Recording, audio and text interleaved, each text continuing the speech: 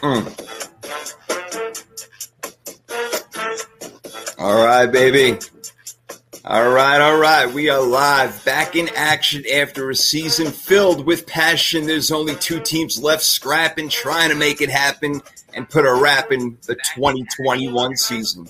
Welcome back, everyone, for another fun-filled football forum on the Third and Three podcast, presented by the Sports Column in conjunction with thirdandthreepodcast.com. Get your ass over there. And we got our badass, bright, and bold boss, Tricky Nikki Gist, in the house. What is up? What's up? Oh, I like that. Bright, bold boss. How about that, huh? Rudy at work tomorrow. That's how they need to address me. That's what's up. That's how we do it over here. They need to know. They need to know. Need to know what's up. Need to know about the real deal, man. Our confident, charismatic, credible coach, the real deal, Damian Adams, with us as always. What's up, bro? Chilling, man. Love your introductions. I feel better every time you introduce me. Like, I feel like I need to have you right? introduce me everywhere I go. So that I can go into every room as confident as possible. Like, I love it. I definitely appreciate you for that. No doubt, Personal hype man. There you go. Right? Like if you guys go in the supermarket, all right, here he comes, the real deal. Oh, that'd be amazing. It would be. That would be so dope. Comes, Nikki Nick. Boss is coming through. That would be so sweet. I don't know. If it was for the supermarket, I feel like it would have to be on days when I come in to do full grocery shopping. It couldn't be like I come in just to get a few things. It had to be full grocery shopping day. Because if I come in and got just 2 items, they did a whole introduction with 2 items. But if I came in, right, full grocery shopping, full go.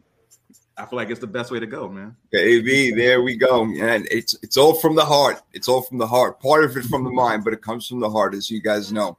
You guys know what's up. And we have got so much to talk about today. It's absolutely ridiculous. We will have former NFL safety George Teague joining us very shortly to talk about things on and off the field. And there is so much to get into, guys. Obviously, we'll save some of the juicy stuff for when George does get on with us. But, to start out, Nikki, I got to give credit where credit is due. You were on the Bengals the whole damn time. And here they are. Unbelievably, I still am having trouble fathoming the fact that they actually made it to the Super Bowl. I am blown away, but you rode them the whole way. I did. I sure did. I am not blown away that they are in the Super Bowl, but I'll save this for another segment a little bit later. Okay. All right. It was a good game. I was nervous. I was like, oh my God, wow. Did I get this wrong? Like, I really got this wrong. Nope. Thanks to Joe Burrow and a few other guys out there, and thanks to something going wrong with the Chiefs, which we will talk about. We're going to get into this game. There is no doubt. But here we are. The Bengals made it and the Rams made it. Damian, as we talked about from the get-go when they signed him a year ago in the trade with the Lions, this is why you got Matthew Stafford, was to go to the Super Bowl and win it, and really nothing less. And, of course, they added on Von Miller and OBJ, guys that obviously are helping out in this run that they're making. So Stafford went from winning 0 games in Detroit to now winning 3 playoff games in a row. And now they're hosting, kind of, because they don't have the greatest fans, but they're hosting the Super Bowl, Damian. And this is exactly what the Rams wanted, and they got it. Yeah, it definitely worked out. Nikki Nick, the Super Bowl feels like the Nikki Nick show. Like, it's the Bengals that she's been on from the beginning. I like that. And the Rams, Matthew Stafford's been her guy. I think that the Super Bowl should feature Nikki Nick as a special guest. And I think so too. Let's do that. Right? So it would be dope if she could bring us along. But if not, I understand because the tickets are really expensive. So I give NFL can only give out one. But Nikki Nick should be featured there. But yeah, now this is what you trade him for. This is what you go all in for. I know that the Bengals slogan is all in, but the Rams live all in, right? They don't have a first round pick till our kids graduate. Like, like they don't have a first round pick forever. So when you think about a team giving up all their picks to go get a Von Miller, to get an OBJ, and they didn't even have to give any picks in that case, but to get those players and add those players and get Matthew Stafford, who we'll get into. I think he's getting a little too much praise. We'll get into it a little bit. But I think that it was the right decision. Jared Goff obviously had a ceiling that he could get to. But let's not forget they did make the Super Bowl with Jared Goff as well a few years ago. This team has been stacked for a while. Is Stafford the guy to get them over the hump? We'll definitely have to answer that question here in the next few weeks. Yeah, man. There you go. Well said. It ain't over yet. The ride is not over. There's no doubt. They still have to do it. They still have to get things going. What's up to Mike? What's up to Nathan? Yes, happy hump day. Happy National Girls and Women's in Sports Day. Nikki, all right. Saying you're such an inspiration. Damn right she is. Damn right. Thank you. The Rams slogan, F them picks. Mike, you know what? That's so funny, man. Yeah, I want to jump on something he's saying because, we're going to have George coming in a little bit, and I can't wait to get his take on a whole bunch of stuff that we got to talk about. Trying to start the show, on a lighter note because we're going to have to get into some other stuff, man. But Jimmy Garoppolo, all right? I mean, I'm kind of jumping ahead even to like bragging rights a little bit, but for everybody who said, oh, no, look at his record in the playoffs. Jimmy G this, he can do that. He can make late comebacks. Listen, I think that, honestly, the book is written on him. I don't know where he's going to go. I'd love to hear you guys' opinion about that. But I've been talking crap about Jimmy G, and I want him off the team, and I can't wait to see the Trey Lance era. And the thing is that we have such a stacked team, which is why you picked him to go to the Super Bowl in the beginning of the year. But I feel like, and Nikki, I'll ask you first, I feel like Jimmy G holds the team back. They can be such a better team with a more efficient quarterback. And again, somebody who's not going to make dumb plays and who can make a play here and there. It doesn't have to be the star of the team, all right, because we have such a stacked team. But I'm glad that Jimmy is done in San Fran. Where he goes, I don't know. I don't really care much because he doesn't scare me. But this is what I wanted, Nikki, and finally.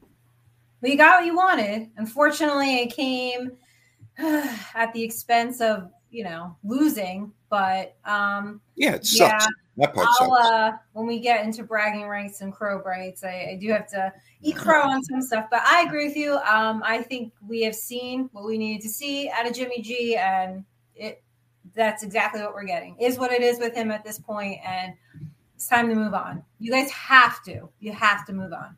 Look, D, when it comes down to it, and Mike is saying that he may end up with Pittsburgh. That would be a mistake, but whatever. When it comes down to it, could not score points. Offense didn't put up 8 points against Green Bay. Against Dallas, I mean, whatever. There was a couple of plays here and there. And then last week against the Rams, somehow they managed to score 17 points. It was almost like, oh, how did that happen? But, of course, they blow a 10-point lead. And they can't do what they need to do at the end. And they're not getting the ball to Kittle, and they're not getting the ball to Debo. And the running game wasn't working. I'm going to credit the Rams for sure. But, again, the fact that Garoppolo just cannot get it done, and I think finally everybody realizing it now. But for those, again, who kept saying, oh, look at Garoppolo's record in the postseason. The team wins when he's there. They don't win when he's not.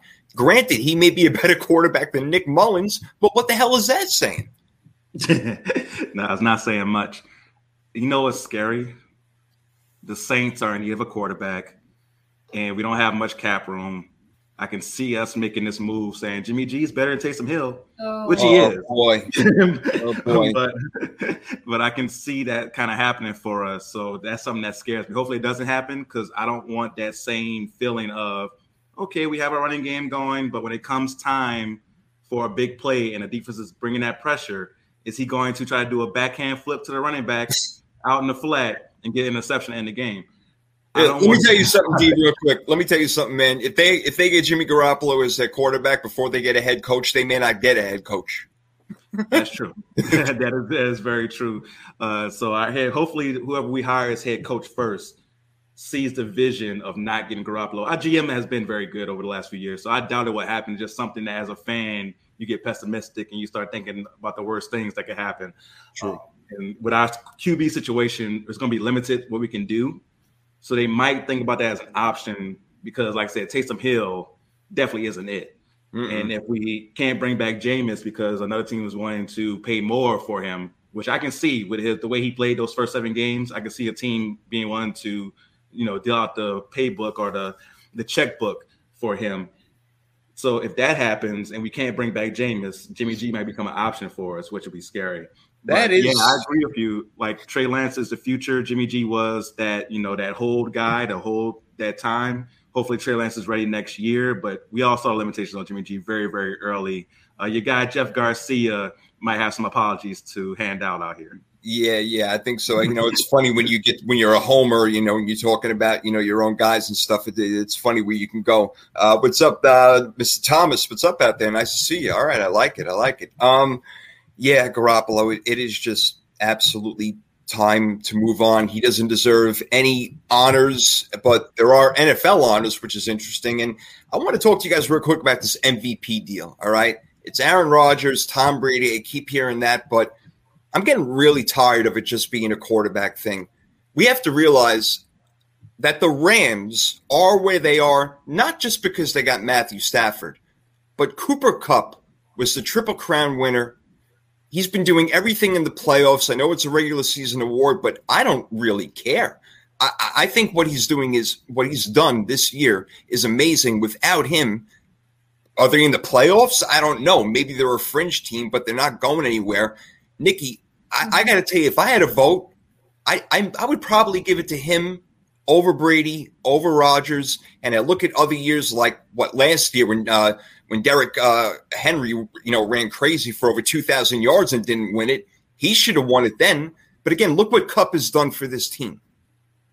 Yeah, no, I agree with you. I'm tired of it going to a quarterback. I agree with Chris. Like, they need their own award. How about just like a quarterback MVP and then everybody else? I mean, it's kind of annoying, or maybe like, can we like alternate this every other year or something? But I'm with you. I wish that they would change it up. Find a way. They need to. I feel like they really need to, because it just has become a quarterback award, and that's ridiculous because we know that the NFL is the ultimate team sport, and it takes quarterback may be the most important position, granted. So yeah, you want to give a separate award? I would even be fine with that. But again, I look at what Kupp did this year, and had the Colts made the playoffs, I would look at Jonathan Taylor. But I got to tell you, man, he would probably get my vote. Yeah, Cooper Kupp's had an amazing season, and you look at how much the offense depends on him getting open and how he opens up other receivers because of what he does. He definitely deserves some consideration. I would be down for having another award for quarterbacks. I saw Mike say that it should be the Golden Arm Award. I can see the newly retired Tom Brady getting the honor of having the Tom Brady Award as the quarterback award. Okay. I can see that happening. Yeah, I can see that happening for future, being a Tom Brady award. That's interesting. So I wouldn't be mad at that at all. Like, I think that's a really good idea, because then the MVP would be more open. And if you have a quarterback who just balls out and wins both the Golden Arm Award and the MVP, then cool. But in years where a running back goes off, like you said, Derrick Henry, 2,000 yards, and every team knows they're running the ball pretty much first, second, third and short, they're running the ball, and you still can't stop them. He deserves consideration for the award that type of year. I believe the last time MVP was a non-quarterback was Adrian Peterson, if I'm correct. Yeah, I think so. 2012, I think it was, when he ran for the 2,000 yards. Yeah. Yeah, and that year they had no option because their quarterback was Christian Ponder. So you had to give Adrian Peterson all the love in the world, because how can you run for 2,000 yards when the defense is not respecting your pass game at all? With Christian Ponder. So when he did that, you're like, okay, we have to give him the MVP award. To carry that team to the playoffs with no passing game was absolutely crazy. Still, in my mind, the greatest running back season of all time when you bring that into the equation. So I definitely agree. I think there should be a separate award moving forward. I wouldn't mind if it's called the Tom Brady Award either. I'm not the biggest Tom Brady fan, but I can see why you deserve that honor of having it called the Tom Brady Award. Yeah, the Tom Brady Award. Wow. And people weighing in over here. Yeah, called the Golden Arm Award. Mike Patton saying we got over here. And the last game, JT's chance. How about the QB Award being a two-hand touch award? I like that. That's pretty funny. I mean, look, you went to Tom Brady. I guess, we can go over there for a minute right now. I mean, why not? There was speculation all over the place whether or not he was going to retire or not, Nikki. And I would have liked to have seen one more shot. And like I said, I wanted to see him get a farewell tour. I thought he deserved it. But he didn't want one, and he announced it via Instagram, and maybe conveniently left out the New England Patriots in that one. I don't know. It was weird. But just all in all, Tom Brady retiring, 22 years he gave us, and he will be missed. I mean, we got a lot of great quarterbacks. We're lucky, but the greatest ever statistically, wise, whatever you want to call it, gone. Done. I know. I thought he would go one more year, right? He kept saying, oh, so I'm 45, but right. You guys pointed out he will be 45 in August of this year. So I think probably this time his family was like, all right, I'm sure Gisele was like, I don't know, what do you have left to prove? Like, yeah. I don't know. You've done it all. I mean, is there anything you haven't seen or done in this game? And I get that he just like lives and breathes to be the greatest, and like that's amazing. I wish I could wake up every day and just have that drive, but like no. People don't. I mean, we do, but then like shit happens throughout the day. But he just, I don't know. It's I would have liked to seen one more year just to see if he could do it, but it's I don't know. It's bittersweet because we're not going to see this again. I don't think we will. I keep seeing people on social media say, "Oh, Mahomes is going to do it." Guys, we're not going to see this probably for quite some time. So maybe ever again, and we're seeing it, and we saw it in real time in our lifetime. So you have to give him props, love him or hate him. He has done things that no other quarterback has. So shout out to Adam Schefter leaking it way before. Yeah. Planning on. It's amazing how he knows everything before it even happens, Damien. That's something. But, we're going to definitely talk more Tom Brady. But before we get into the topic of the day, which we all know what it is, and it's very important, and we must speak on it, Tom Brady retiring, obviously gave it his all. Every second of practice, every game, everything. I mean, what more can you ask for? And he's done now, and we're going to have to move on from the TB12 era in football. Who knows what he's going to do next, but all praise is due where it's deserved. Yeah, for sure. Like, he's a different breed, like Nikki said. We all think of ourselves as wanting to be great, but it takes a different type of mindset to get to his status. Michael Jordan, Tom Brady, LeBron, Kobe, those type of guys have something different in there. Like, it's a screw loose in there where they can just continue to drive towards being great. And like I said, us three have that push to push this podcast there, to push my podcast there, but it's still different than what Tom Brady has and those other guys I mentioned have when it comes to just that obsession with greatness that they have. So you have to respect it. You have to respect what he was able to sacrifice. Like the fact that we make fun of the diets and the sleep plans and all that stuff. Yeah. But that all matters. It helps. Like it helps keep you younger. Because honestly, the most impressive thing he did was went from being a average looking, somewhat chubby guy to being a male model. Like he over his career, he did that. I don't know how he did it, but I guess the avocado ice cream, the sleeping schedule, the training, all that stuff helps. And he was able to do that along with winning 7 championships and becoming statistically the best quarterback of all time, breaking all my guys' records, Drew Brees' records along the way. But you have to respect it. And he's, of course, first ballot Hall of Famer, not the GOAT in my book. I know I take a lot of heat for that because I have other quarterbacks ahead of him. But I think that his longevity alone, is the best argument for him being the GOAT over the 7 rings, honestly. I think that the longevity of him being able this last year, having a comeback he was almost taking the Rams out of that position with that crazy comeback. Being able to still do that at his age is his greatest argument for being the GOAT, in my opinion, above the 7 rings. But great career. Like, great is an understatement. I don't know what you could say above great. Yeah. It's an understatement for what he was able to accomplish. He did it all. And like you said, I don't think we're going to see this in our lifetimes, honestly. Because to win 7 Super Bowls, to go to 10 and win 7, I can see somebody playing as long as he did because technology is going to advance. And I can see say Justin Herbert, for example, if he has that same mentality to diet and sleep and do all those things, I can see another quarterback coming along and doing that. But to also win 7 rings and go 10 times to a Super Bowl. I don't think that's going to happen.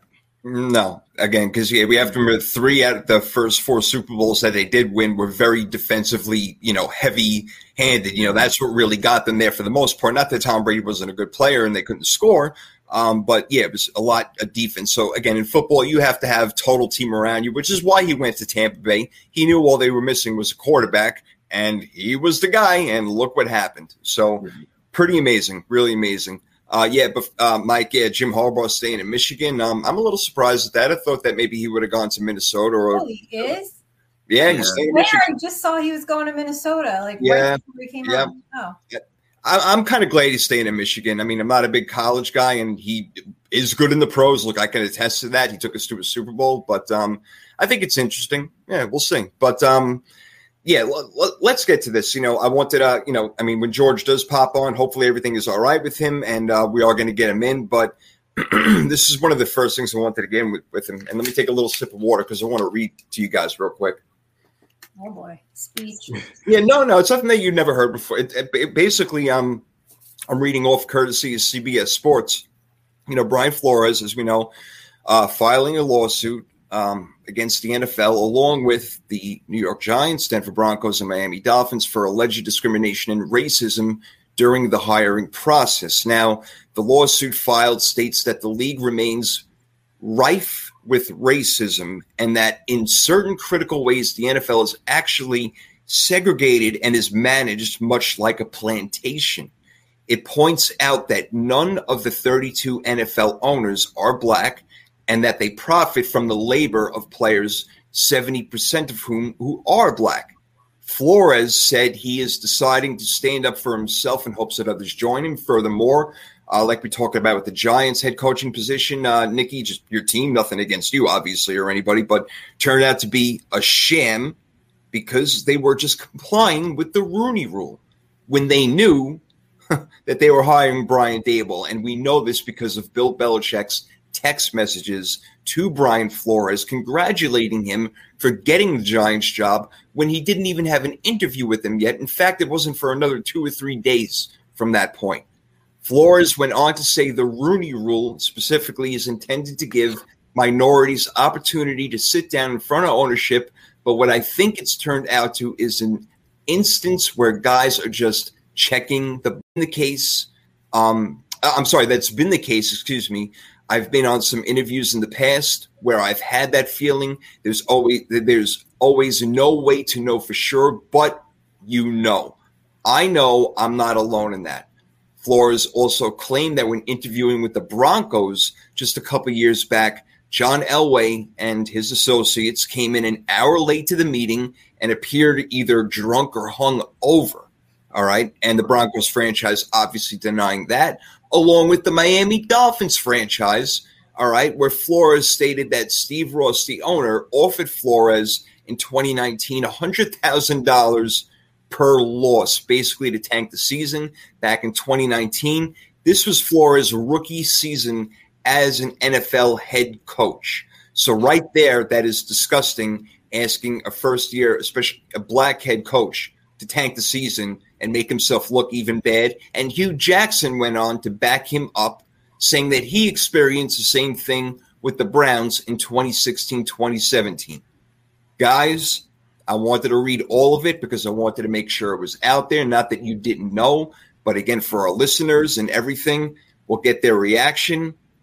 Damian, I would like to start with you on this one, if you don't mind. There's a lot to react to there, but you pick out or you say what you want to say because this is something that we've known about in the NFL. And when things go unsaid, they get swept under the rug. So Brian Flores bringing this out to the forefront, risking his job and career perhaps in the NFL when he's a candidate for 2 other jobs, says a whole lot. It does, for sure. I know he was scheduled, hopefully he still is, for a New Orleans Saints head coaching interview this week. So he's really putting a lot on the line, and you know that he really believes in the convictions of what he's saying by doing this. Because like you said, he is putting at risk his career. And it makes you think of Colin Kaepernick, right? It makes you think of that situation because Colin Kaepernick did the same thing by bringing those issues up and suing the NFL. and basically saying what I'm standing up for is bigger than my career. That takes a lot. And honestly, I don't know if I could do it. I don't know if I could work for something so long. Imagine how long he's been playing football, coaching football, to become an NFL head coach, his dream. And now he's willing to almost, I guess, throw that away, because the NFL hasn't shown a history of taking these things kindly. If somebody threatens the shield, they get dealt with a lot of times. Or if they're not dealt with, they get put away to where you no longer see them and they're no longer part of the league. And he's willing to put that all on the line because he truly believes in this. And the evidence is overwhelming when you look at the text messages. And why would he make up a story about Denver showing up late, hungover, or drunk at the time for an interview? Basically, like, we already made our decision. We had to interview you for the Rooney Rule. And we already knew these sham interviews were happening. A few years ago, one that really stands out to me is when Deuce Staley, who was a running backs coach at the time, got a head coaching interview. It was like throwing it in our face pretty much, like, oh, we got to interview somebody black. Let's interview Deuce Staley. Even though we know Deuce Staley at that time probably wasn't qualified to be a head coach. So we know this has been happening for a while. Now, the only thing that, from what you said, I had a problem with was Hugh Jackson.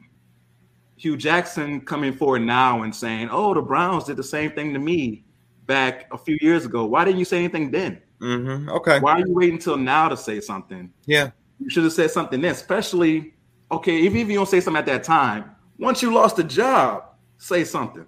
Right. Like, so the reason he didn't want to say anything is because he didn't want to put himself in the position that Flores is in. Again, I don't know if I could do it, because I could imagine myself, if this podcast blows up and whatever big company wants to hire us, and I'm in that position, I'm like, man, do I really want to put at risk all the effort I put in building a podcast, getting better at my craft, to now stand up for what's right? Or should I stand up for what's profitable in my life? And that's such a tough decision to make. And I have to just commend Brian Flores for being willing to do that.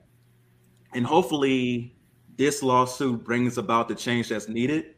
I just don't know how you police it, because the commissioner, as powerful as he may be, works for the owners. Right. So if the owners are still just going to do sham interviews to fill the Rooney requirement, as the commissioner or whoever, even if you bring in an outside person, how do you make sure it's legit? Because you can't force them to hire a black person, because then you'll put in the effect of maybe another person that really they wanted for the job and was more qualified not getting it. I wouldn't want to get a job just because I'm black. Sure, exactly. Because at that point, you're going in and everybody's looking at you like, oh, he only got his job because he's black. He's only going to last a year. You could get the job because they couldn't hire anybody else, and then you find yourself being David Culley, is what I'm going to call it from now on, when you get a job just to get fired. There's no way the Texans had any plan of building a future with David Culley if they fired him after this 1 year. No way. He would have had to have gone to the playoffs. That would be it. Yeah, exactly. Because it's no way they expected him to do better with that roster than what he did in the fire. And it's like, really? So for me, I just have to really commend Brian Flores for being willing to put so much on the line and put on hold or totally put away his life's work. I think people have to really take that into the conversation. Definitely. He's putting his life's work on the line for this. And it shows that if he's willing to do that, there has to be something behind it. It has to be. I agree. He would not be making up that Broncos story about them being hungover. And why would he make up a story about Steve Ross offering money to tank games? It doesn't make any sense. Brian Flores would have to be, God forbid, bipolar or something if that would be the case. And none of us believe that. We believe he's a great damn head coach. And Nikki, before I go to you, and very well said, Damian, Marvin Lewis, he experienced the same thing while interviewing for the Carolina Panthers. And the Broncos owner, I'm forgetting his name right now off the top of my head. Damn it. Mike, maybe you can help me out over here, but he's selling the team. And Mike is saying that Robert Smith may be the new owner, which would be very interesting. He's a guy I have a lot of respect for on and off the field. So we'll see. And yeah, like Mike, like all of us, we're all pissed that Culley was fired. There was no Pat Bowlen is the Denver Broncos owner. Thank you very much, Pat Bowlen. I couldn't get the last name. So he's looking to sell the team, which is odd amidst all this sort of stuff as well. You know, it's like freaky things are going on. But, you know, Nikki, to add even more to it, they've already hired, 4 head coaches out of the 9 vacancies. They're all white. Nathaniel Hackett, Josh McDaniels, Brian Daboll, and Matt Eberflus. This is obviously something, Nikki, that you know as well as any of us do. It's been a problem from the beginning of the NFL, you know, since Fritz Pollard became the first black NFL head coach. All right. And then it took years for Art Shell to be hired as the next black head coach. It's just been crazy. And it looked like in 2017, 2018, I think it was, where we had 8 black head coaches, or if you want to say 8 minority head coaches, which are, you know, including Ron Rivera. So it looked like things were getting better, but just like Anthony Lynn is somebody I would point out, Nikki, who probably wasn't given a fair shot enough. And then look at the roster of what they do compile. You bring in Brandon Staley, who looks like a little child and can't do anything with it. Whereas Anthony Lynn, who has a lot of experience, probably could have done something with the team. So they're definitely given a much shorter leash. There's no doubt when and if they are hired. Yeah, they are. God, I feel for this because no, am I a African American woman? No, but I am a woman, and I do understand how that feels when you feel like someone needs to fill a quota, right? Okay, you know, like I said, you know, by now everybody who is a long listener of our show, they know I'm in project management, they know I'm in construction. That's a very tough field for a woman, and I get it. I'm like. Being a minority, there's not a lot of women in the field. So sometimes you are that pick and you feel like, yeah, I'm going on a sham interview, or I feel like you're filling a quota, and that's a shitty feeling. And I respect the hell out of Brian Flores for calling out bad behavior. I did this on a small scale. I called out a potential client in the middle of a networking event who had made a comment to me that I didn't really like, and I called it out anyway. And this was the type of person where, you don't say anything, you don't do that. And, listen, there has to be people who stand up and say, no, this is not okay. This behavior is not okay. This needs to change, because how else are we going to change? Like Dee said, I don't know how you police that. I don't know how you can say, Giants hired Brian Daboll. He was the right guy for the job. Okay. I mean, how do you prove that he wasn't, The only thing I can say to that in terms of the Giants is John Mara did say, he still was undecided. Apparently John Mara was pushing for Brian Flores. Joe Schoen was pushing for Brian Daboll. So again, I mean, it's a lot of he said, and that's going to be hard to prove. But I get that feeling of feeling like you are just a statistic I have to fill. I have to check a box and go through the motions, and that's a shitty feeling. And it's not easy to call somebody out and put your job on the line, put your reputation on the line. But you know what? Somebody has to, along the way, somebody has to stand up and say, no, we're not going to take this anymore. This is not right. And somewhere we need to make a change. And you're not going to do that if everybody's just always compliant all the time. Man, so well said by both of you guys. That was really, really well said. And to add on, Mike jumping in over here with Vic Fangio, like immediately getting, recognition after he gets fired from Denver after a cruddy season, just more proof of, what quote unquote white privilege that goes on in the NFL. It's so prevalent. It's ridiculous. And like you made out a really good point where it's hard to prove that whatever it's, if anything is documented in emails, like with John Gruden and stuff, but yeah, all of this is, it's my word against his word. And what can he prove? But you know what? The proof is in the pudding, man. The proof is already there. We see it. We know it. And by Mike Tomlin being the only black head coach, and Ron Rivera being the only one. His father, I believe, is Puerto Rican. His mother is Mexican. That's it. And it doesn't make sense. But again, 70% of the league is black. We know that there's plenty of intelligent black people out there all over the place, and they know football. So it's this systemic racism that goes on with white ownership.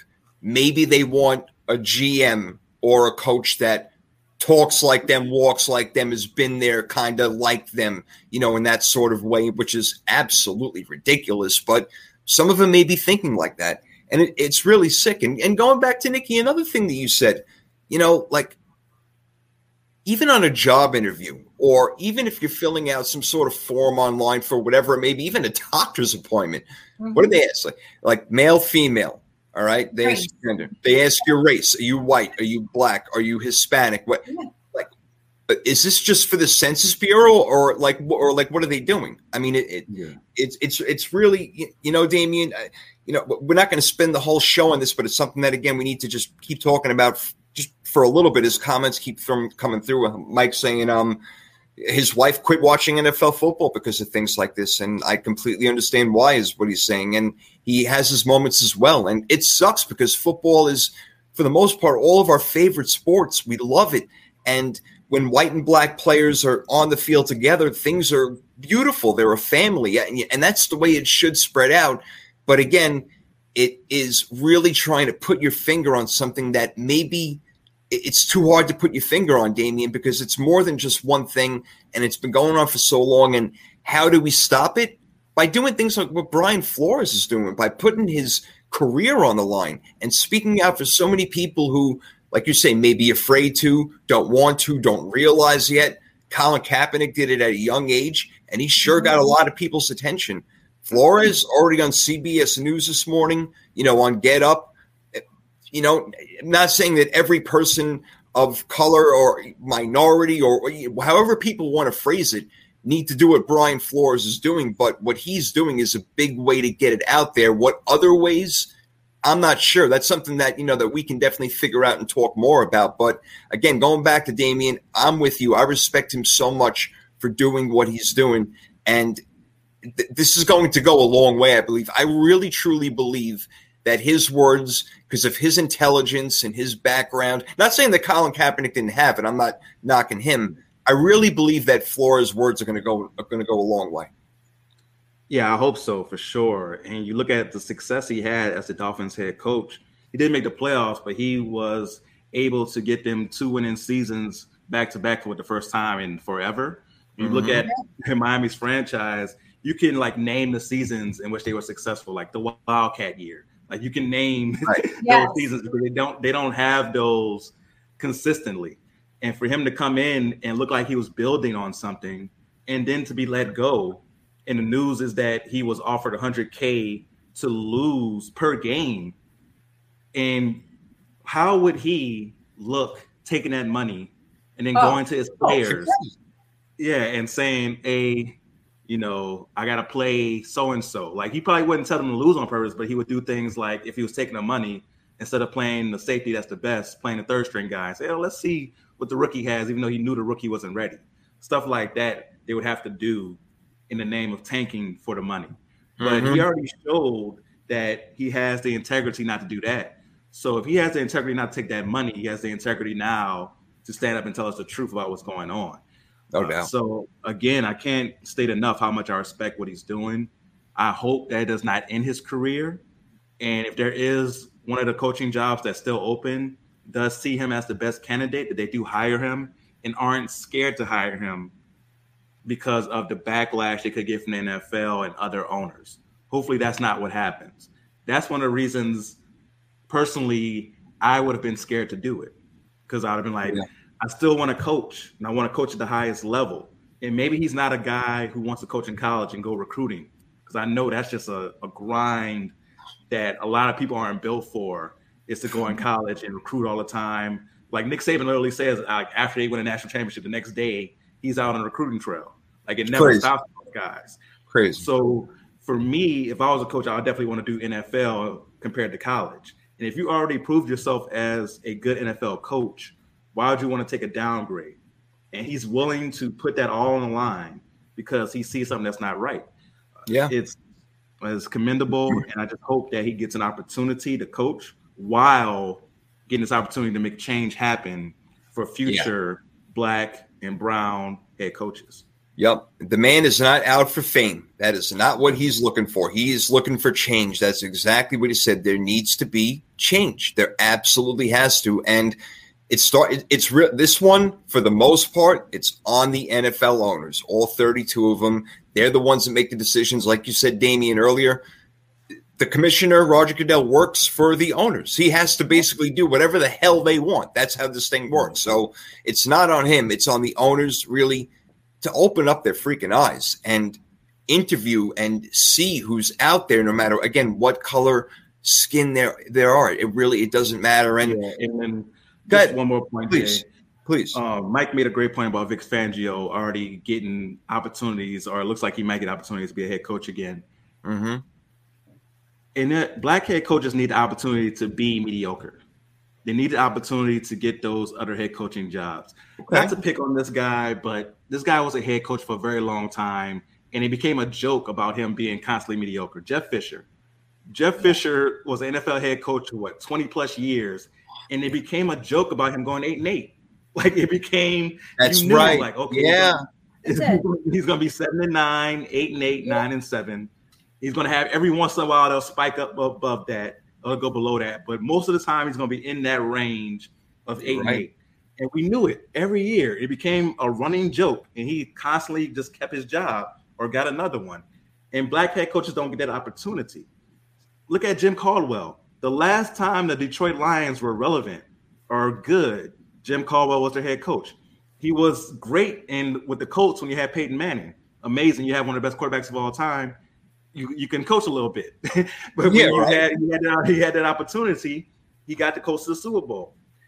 And for some reason, after the Lions head coaching job, where he was successful, was actually winning with the Lions, who just that statement alone seems like an oxymoron. He was winning with the Lions, wasn't able to get an opportunity after that. It's crazy. It is crazy. So it is. That's the part that has to change for sure. Like the second chances for Black head coaches who aren't exceptional but are good to great. Mm-hmm. It has to change because it has to be the same as their wild counterparts, like a Jeff Fisher, for example. No doubt. And yeah, you're right. Vic Fangio, just another latest example. A white head coach gets fired. So look at the job is just around the corner for him. Like Chris saying, even like Jason Garrett too. People still, call him for his name. And Mike pointing out in Nashville, they still call him Field Goal Fisher. And Jim Caldwell. Jim Caldwell who does an amazing job at the Lions? No one. But Jim Caldwell got like everything out of him.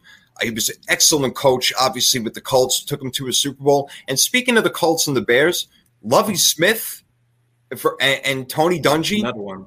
I mean, they excuse me if the words are not coming out right. One of them was going to be the first, obviously, African-American head coach to win the Super Bowl, which was great in itself. But Tony Dungy, yes, he retired, he moved on, but it felt like Lovie Smith had disappeared. I mean, this guy took Rex Grossman to the freaking Super Bowl. Like, I don't know what more you want, So when Black head coaches get fired, it's like they're retired.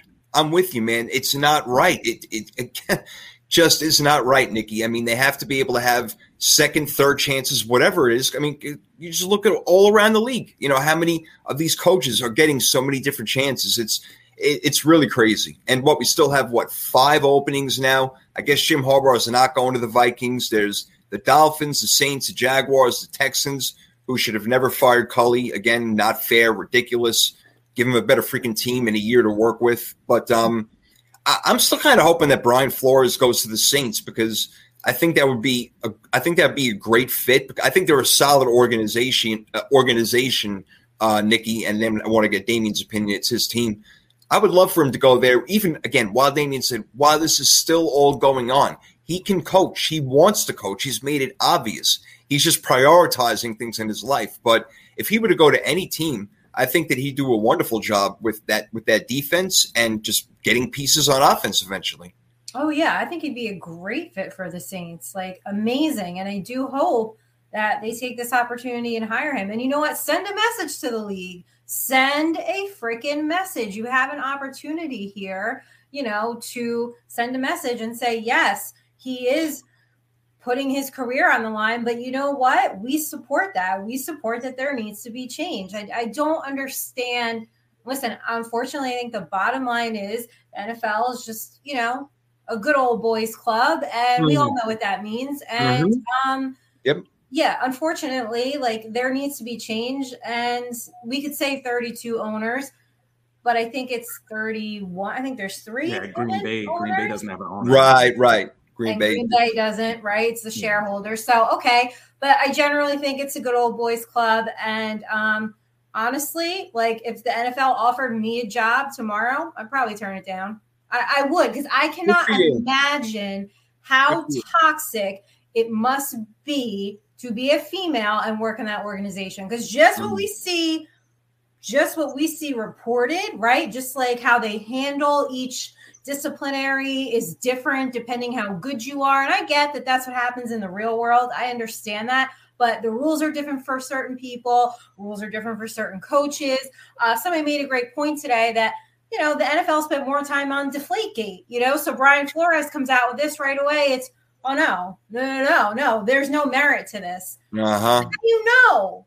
Why don't you just say, I'll look into this? Investigate. Yeah.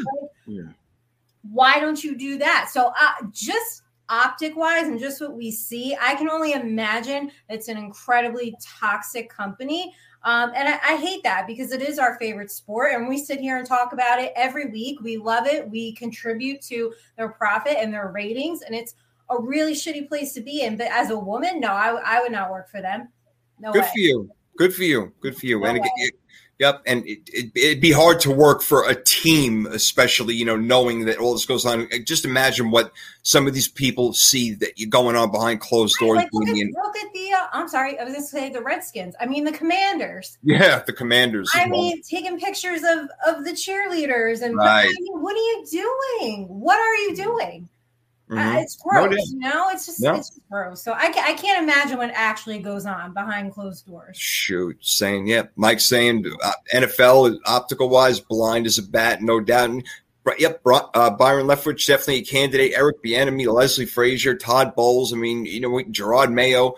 There's so many guys out there that are obviously qualified. Let's see what Kelly has to say. I would have liked to have seen Flores get the Raiders job.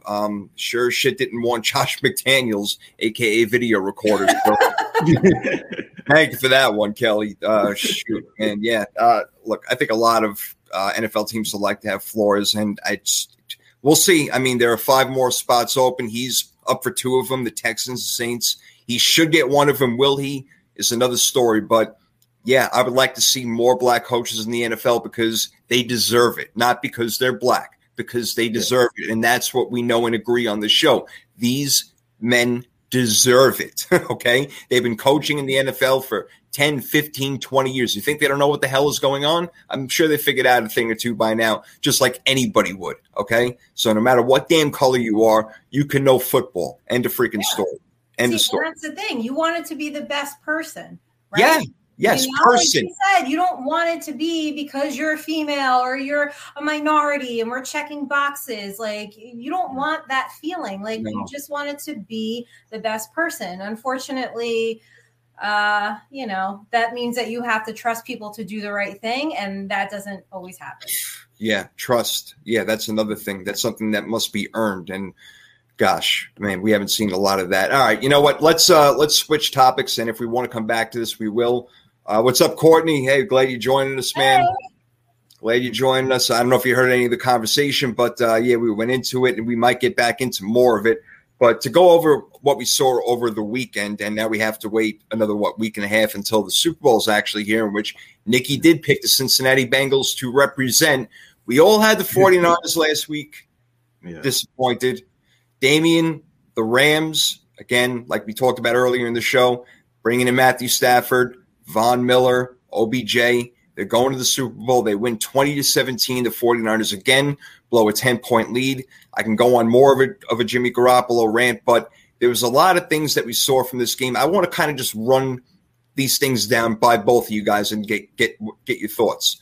The 49ers, to me, Damian, seemed very predictable in what they were doing by running on 1st and 10 every single time. It just seemed like the Rams knew what was happening. Yeah, no, for sure. They were very predictable. And we knew going into the game, that's their game plan, is to be physical, run the ball. And I figured the Rams would be amped up to stop the run. Yeah. So it's going to come down to Jimmy Garoppolo. Can he take advantage of those plays where they do a play action and the Rams are, too anxious to stop the run? Can he go over the top? And there were a few times where even the wide receivers let him down. Kittle had a big drop. Oh. Yeah, that was a huge drop there. But then there was also, like, the first possession of the game, Jimmy G could have hit Kittle. It could have been a touchdown, honestly, on that 3rd down where he missed him. Jimmy G just proved to us that he can't come through when it matters. But like you said, though, there were a lot of things that went wrong in this game. I don't know if you want to go by just a list that you have. But for me, excuse the pun, but this one left a tart taste in my mouth, Oh, that was so painful. I get it now. I was like, wait, what? Now she got it. Well done, D. You're always good with that stuff, the pun. Always. Appreciate it.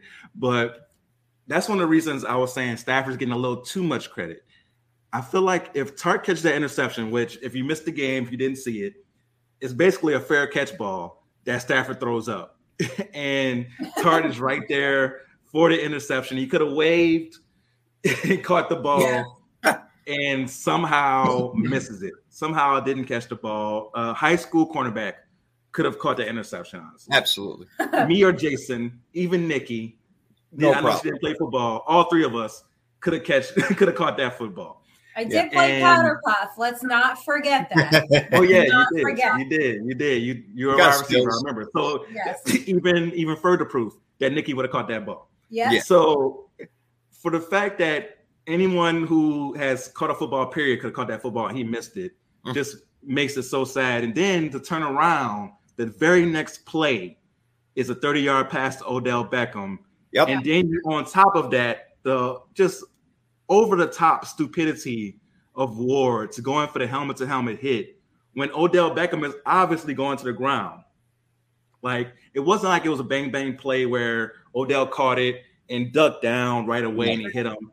It was Odell catches it, sees him coming 5 yards away, goes down, and you still lower your helmet to hit him head-to-head like it was something personal, like he doesn't like OBJ. Right. So let me try to take him out.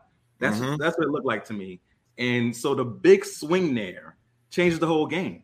If Tart catches that ball, there's no one in front of him either. So he probably gets a good 15, 20 yards on the return. True. So, and you are automatically in field goal range. That changes everything. Yes, Stafford it does. had a very good game. But if you look at the interception he threw in the first quarter when they were driving and that play to Tart where it should have been an interception, I understand there was other plays. They had the rookie missing the wide open touchdown for the Rams as well. I get that on that drop pass in the end zone.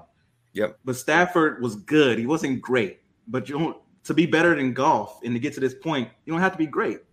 But let's not act like Stafford football Jesus. He got extremely lucky. He got extremely lucky that Tart didn't catch that football because I think it changed the whole perspective of that game.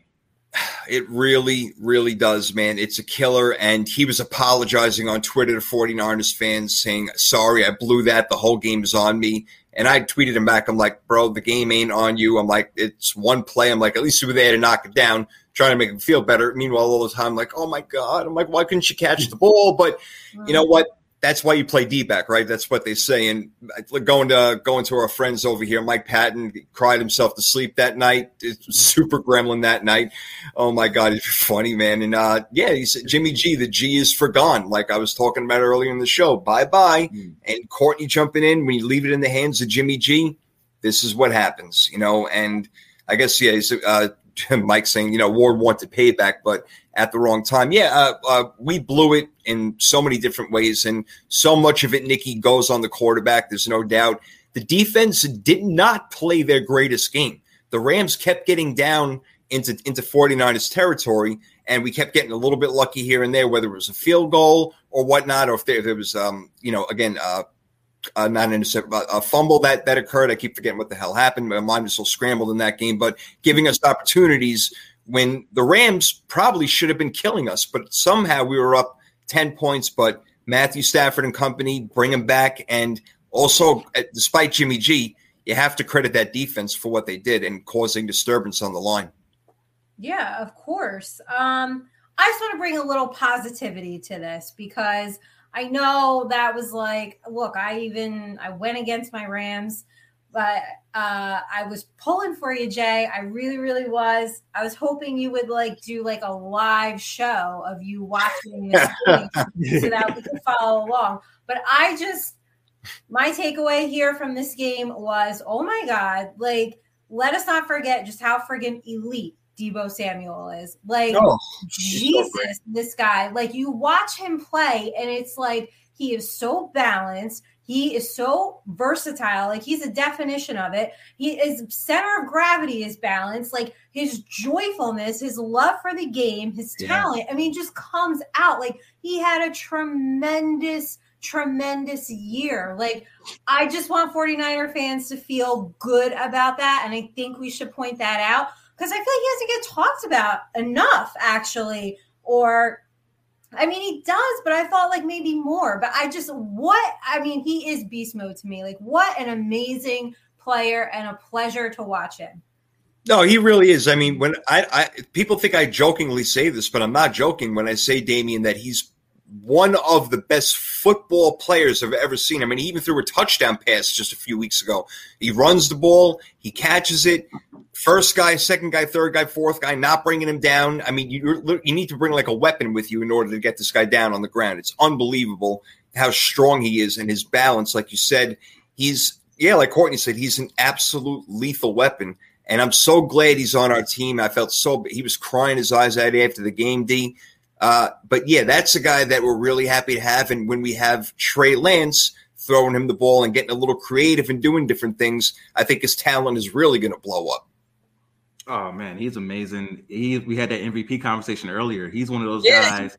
If the MVP qualifications change, he'll be one of those guys that could be up for that award in the future. Absolutely. 49ers were not anywhere near where they were without him. That's a great point.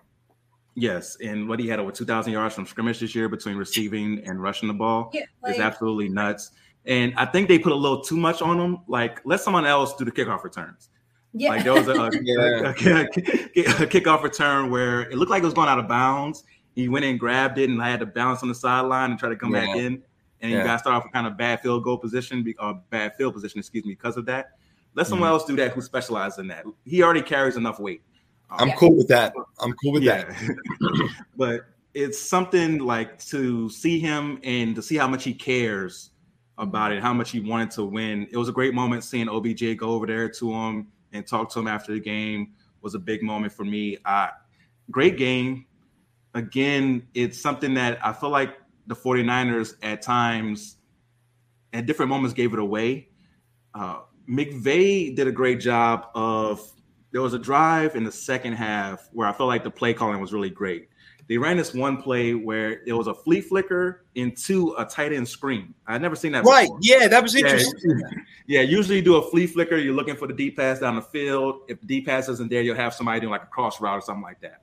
Mm-hmm. But they ran the flea flicker, and then they had the tight end just sitting there, and it was perfect because, on a flea flicker, everybody's defending deep.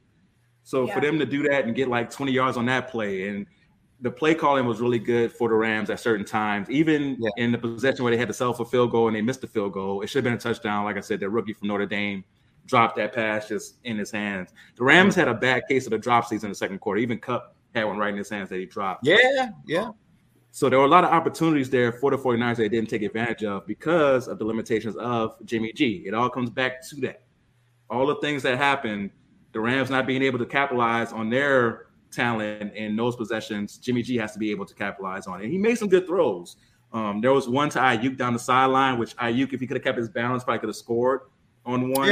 Yeah. There was a good throw to Deebo Samuel in there. So he makes good throws from time to time. He is a NFL quarterback, right? I don't want people to get that twisted. He's an NFL quarterback, but he doesn't have, for the lows that he has, he doesn't have enough highs, right? Sure. Like usually, like Brett Favre had the lows that Jimmy G has, but he also had the highs where you're like, oh my God, I can't believe I just saw Brett Favre do. Jimmy G is the most sober quarterback in the NFL. So he ain't getting no highs. He's on. He didn't have an edible. God. Or he takes edible and it takes too long to kick in. It doesn't kick in until after the game. Like that's what looks like happens with Jimmy G. Like it doesn't kick in until afterwards. But 49ers, man, I feel like they could be right back here next year. The talent, all the players they're bringing back. If Trey Lance is really that guy that you traded all the picks for and can develop, I can see this team being right here next year as a Super Bowl contender. No doubt, man. No doubt. I hope so. You were this close in that prediction, man. I was like, oh, my God, D's the real sports prophet taking us home, man. But, yeah, they didn't adjust. And here's what ate me alive, Nikki. Every time it was 3rd and long, the 49ers gave it up. Third and long, they just kept giving up the big play. It drove me insane, Nikki. I can imagine. Listen, I feel that pain. I understand. I really do. But you know what? It was a good game, and everybody was saying, oh, well, this weekend's not going to be as good as last weekend. Listen, I think we got 2 great games out of this. We really did. So I feel for you. I really do. I enjoyed it as a football fan. I was torn. I wanted to see the Rams. I wanted to see your Niners for you. I did pick the Niners. So, but listen, it was a great game, and getting rid of Jimmy G is going to solve a lot of problems. I think it is just official. Like, we cannot trust this dude in big spots. Like, so it's time to, move it along here. But you know what's sick? Go ahead, D. Go ahead. Oh, that was just one more thing that I wanted to point out from the game. The play where Debo got just absolutely blown up. Oh, yeah. Jimmy G has to see that safety coming down. And I understand it's not the days of yesteryear where that was on your mind all the time as a quarterback, that your wide receiver can get blown up. Yeah. But you still can't throw hospital balls like that. That was an absolute hospital ball they threw up. And I hate that the first reaction after seeing a hard hit was to throw the flag. It wasn't to see if it was a clean hit. Yeah. It was automatic. Oh, my God, someone got hit in football? Throw the flag. It was automatically. And then you watch the replay, like, this is one of the cleanest hits I've ever seen in my life. Yep. Yeah, it was an amazing hit by the safety. Yep, so I feel like the NFL has to do a better job of, this is still football. I get you want to protect the wide receivers, the quarterbacks, protect everybody. But it's ironic. If you ever watch this on the Super Bowl, everybody who's watching right now, who's listening, take 2 possessions and just watch the offensive line and defensive line go at it. When you watch that for 2 possessions, you'll be like, the rest of it is hogwash. Yes. So when those guys are going at it and you see some of the plays, like there was one play from the AFC game where I want to say it was the left tackle just squashed Trey Hendrickson, like literally almost do the elbow drop on him to make sure he stayed on the ground. I was like, yo, it's crazy in there. So just watch that for 2 possessions. You'll get why it's so ironic that everywhere else, is so protected. Like, you have to have that same amount of protection everywhere. So I think the NFL has to do a better job of realizing this is still football. And hits are going to happen. And if a hit happens like that where it's super clean, that's what he's supposed to do. It's on Jimmy G to not throw that ball and realize what's going on there. Yeah, don't put your wide receivers in danger. Like you said, hospital balls, no doubt. George will try to get in with us. We'll see. Definitely some issues over here, but that's all right. Courtney getting my joke over there. Sober quarterback. Yes, he is not high at all. He is definitely on the lowest of lows. And where will he end up next year? Who cares? No. I guess who the hell cares? I mean, for the most part, everybody's got their quarterback unless Tampa Bay wants to go crazy and get Jimmy G, but that's not going to do anything healthy for him. That's going to be interesting to see what Tampa Bay does.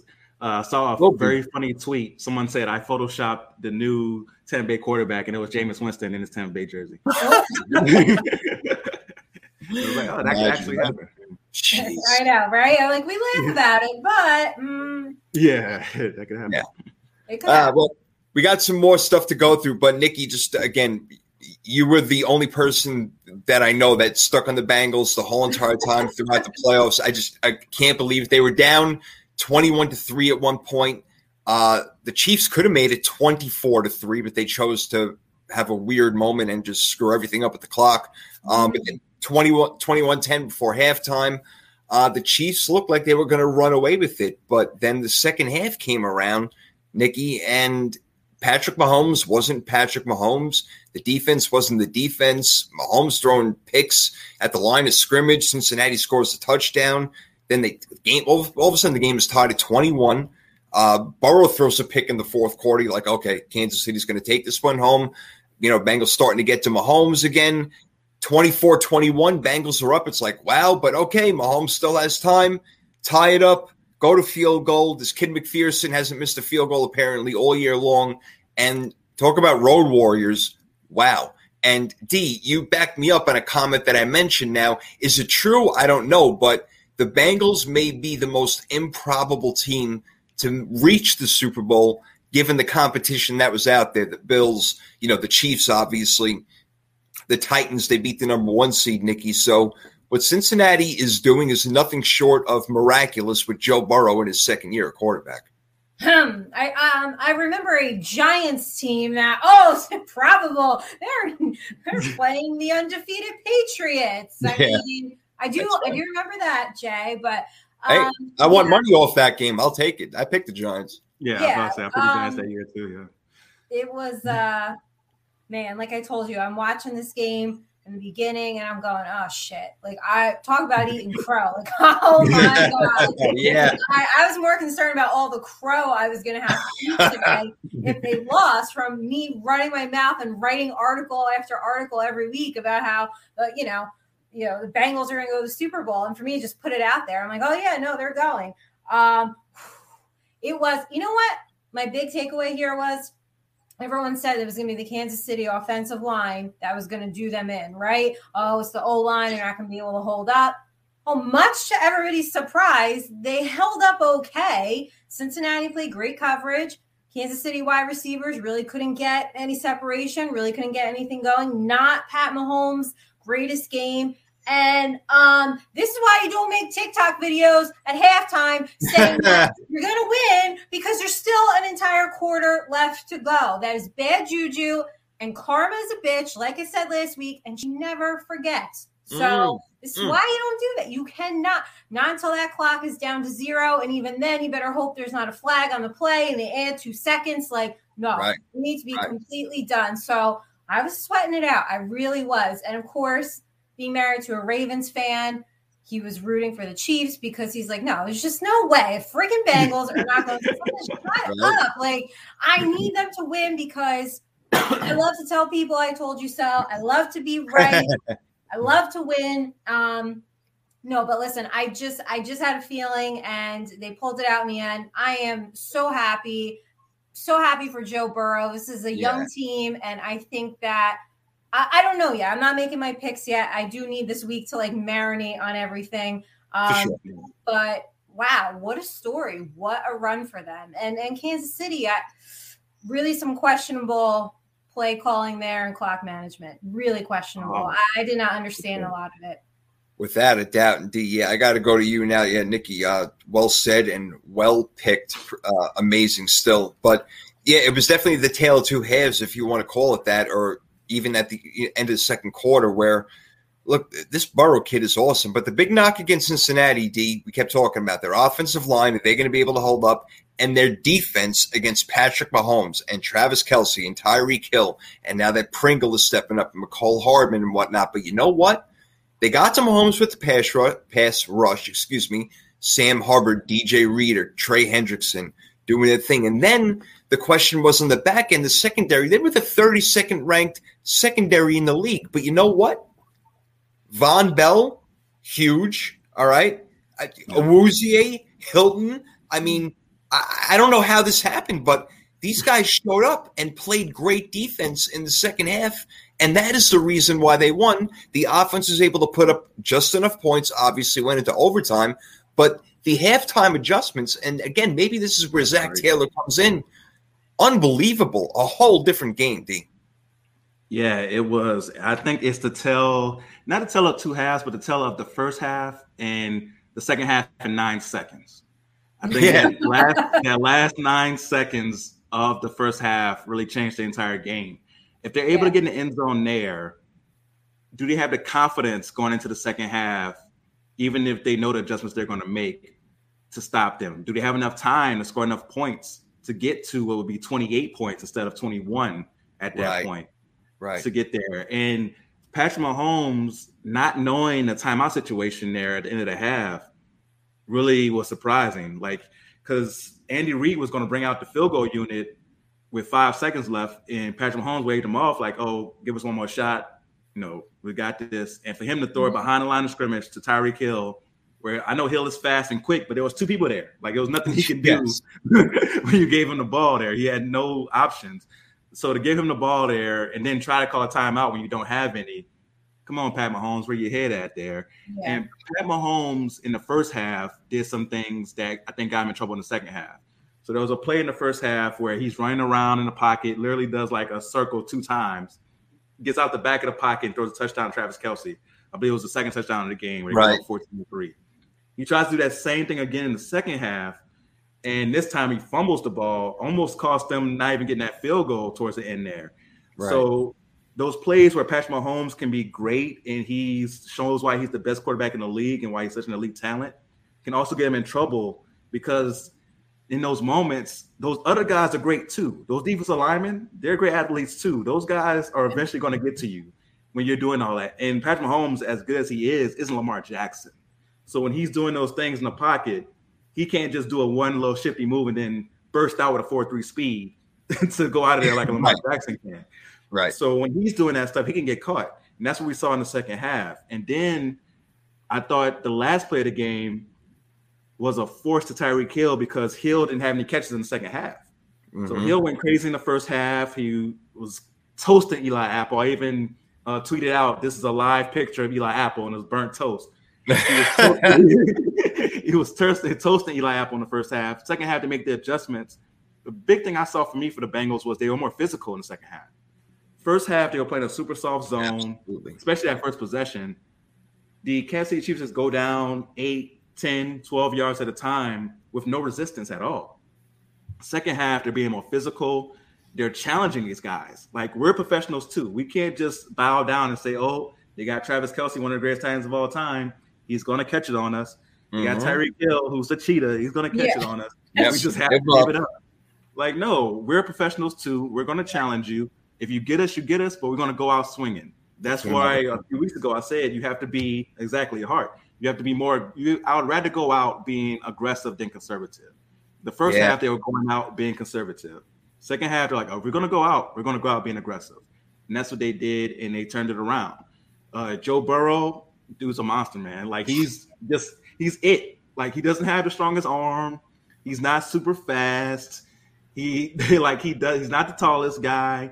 But for some reason, he's just it. And he's got it. And he knows, like, okay, I got Jamar Chase here. I have a great connection with him. I can go there.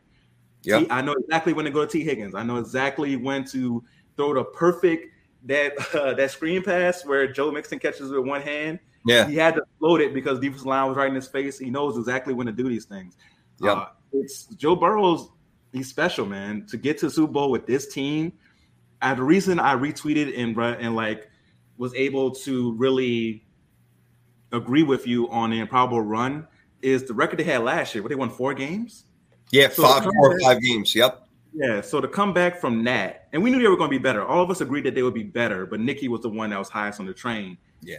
But for them to go from that to the Super Bowl in the AFC, where you have Justin Herbert, Josh Allen, Patrick Mahomes, Tennessee, is very improbable. Now, the Giants run definitely can rival it because they were, 9-7 going into that playoff run? It's pretty crazy. So I think it rivals that when you think about it, for like just all the things you mentioned with the quarterbacks, them coming from 4 or 5 wins to this, and it's all behind Joe Burrow being healthy for a full year. The offensive line still isn't good. That's one thing I saw in the first half. They were tight because they were so scared of the offensive line not blocking for Burrow. If you watch the first few possessions, everything was real tight. It was, we're going to hand it off to Joe Mixon right up the middle, or we're going to try to do a quick little screen to Jamar Chase. Or if it's 3rd and 5, we're going to throw right at 5 yards. We're not doing anything beyond this. And the secondary was sitting on that. They were sitting on, okay, we know they're going to get the ball out of the hands of Joe Burrow very quickly. In the end of the first quarter, he only had like 28 yards passing because everything was just so short and so tight because they were so scared of offensive line not blocking. Mm-hmm. Once they loosened up in the second half, and you're like, okay, we're going to go out. We're going to go out being aggressive. That's what changed the game. Yeah. Yeah, mindset, no doubt. Mindset, heart, mentality, all that sort of stuff. It's a motivator. It's momentum. It's all of it. And they took it all away from Kansas City, all that positive energy that they had in the first half, and they exploded in the second. And unbelievable to go into Arrowhead, and they beat the Chiefs twice this year. How about that? Second time they beat them in Cincy and then in Kansas City. Really unbelievable. Yeah, we'll save our picks for next week's show, no doubt about it. But, yeah, had to get into it certainly a little bit over here. Wow. All right. Rams and Bengals, totally did not foresee this coming. And, again, total opposite ends of the spectrum where we just talked about Joe Burrow, Jamar Chase being the young guys, the new kids on the block, 24, 25 years old, don't know right from wrong, against the elder veterans and, Von Miller and Aaron Donald and Matthew Stafford trying to make his way in. The Rams back for the second time in 4 years to the Super Bowl. So, yeah, total opposite ends. And maybe the, absent-minded stupidity of the Bengals not even knowing what the hell is going on is going to benefit them, the fact that they're in the Super Bowl right now. So we'll see. We'll see. I saw this great meme. You know how they'll show, like, the different categories, like quarterback, running back, offensive line, breaking down the game, and all the check marks went towards the Rams for all the advantages, and then the other side just had Joe Burrow. like they have all this, we have Joe Burrow. So it's really behind him and that team, man. It's going to be very interesting to see the takes going into the Super Bowl because we just don't know what's going to happen with Joe Burrow and how he plays in this environment. Being an LSU guy, I saw him at a big game, national championship game. Yeah. Like ball out and do his thing. But Super Bowl is different. Like you said, though, are they young enough to where they don't know enough to know how big it is? Yeah.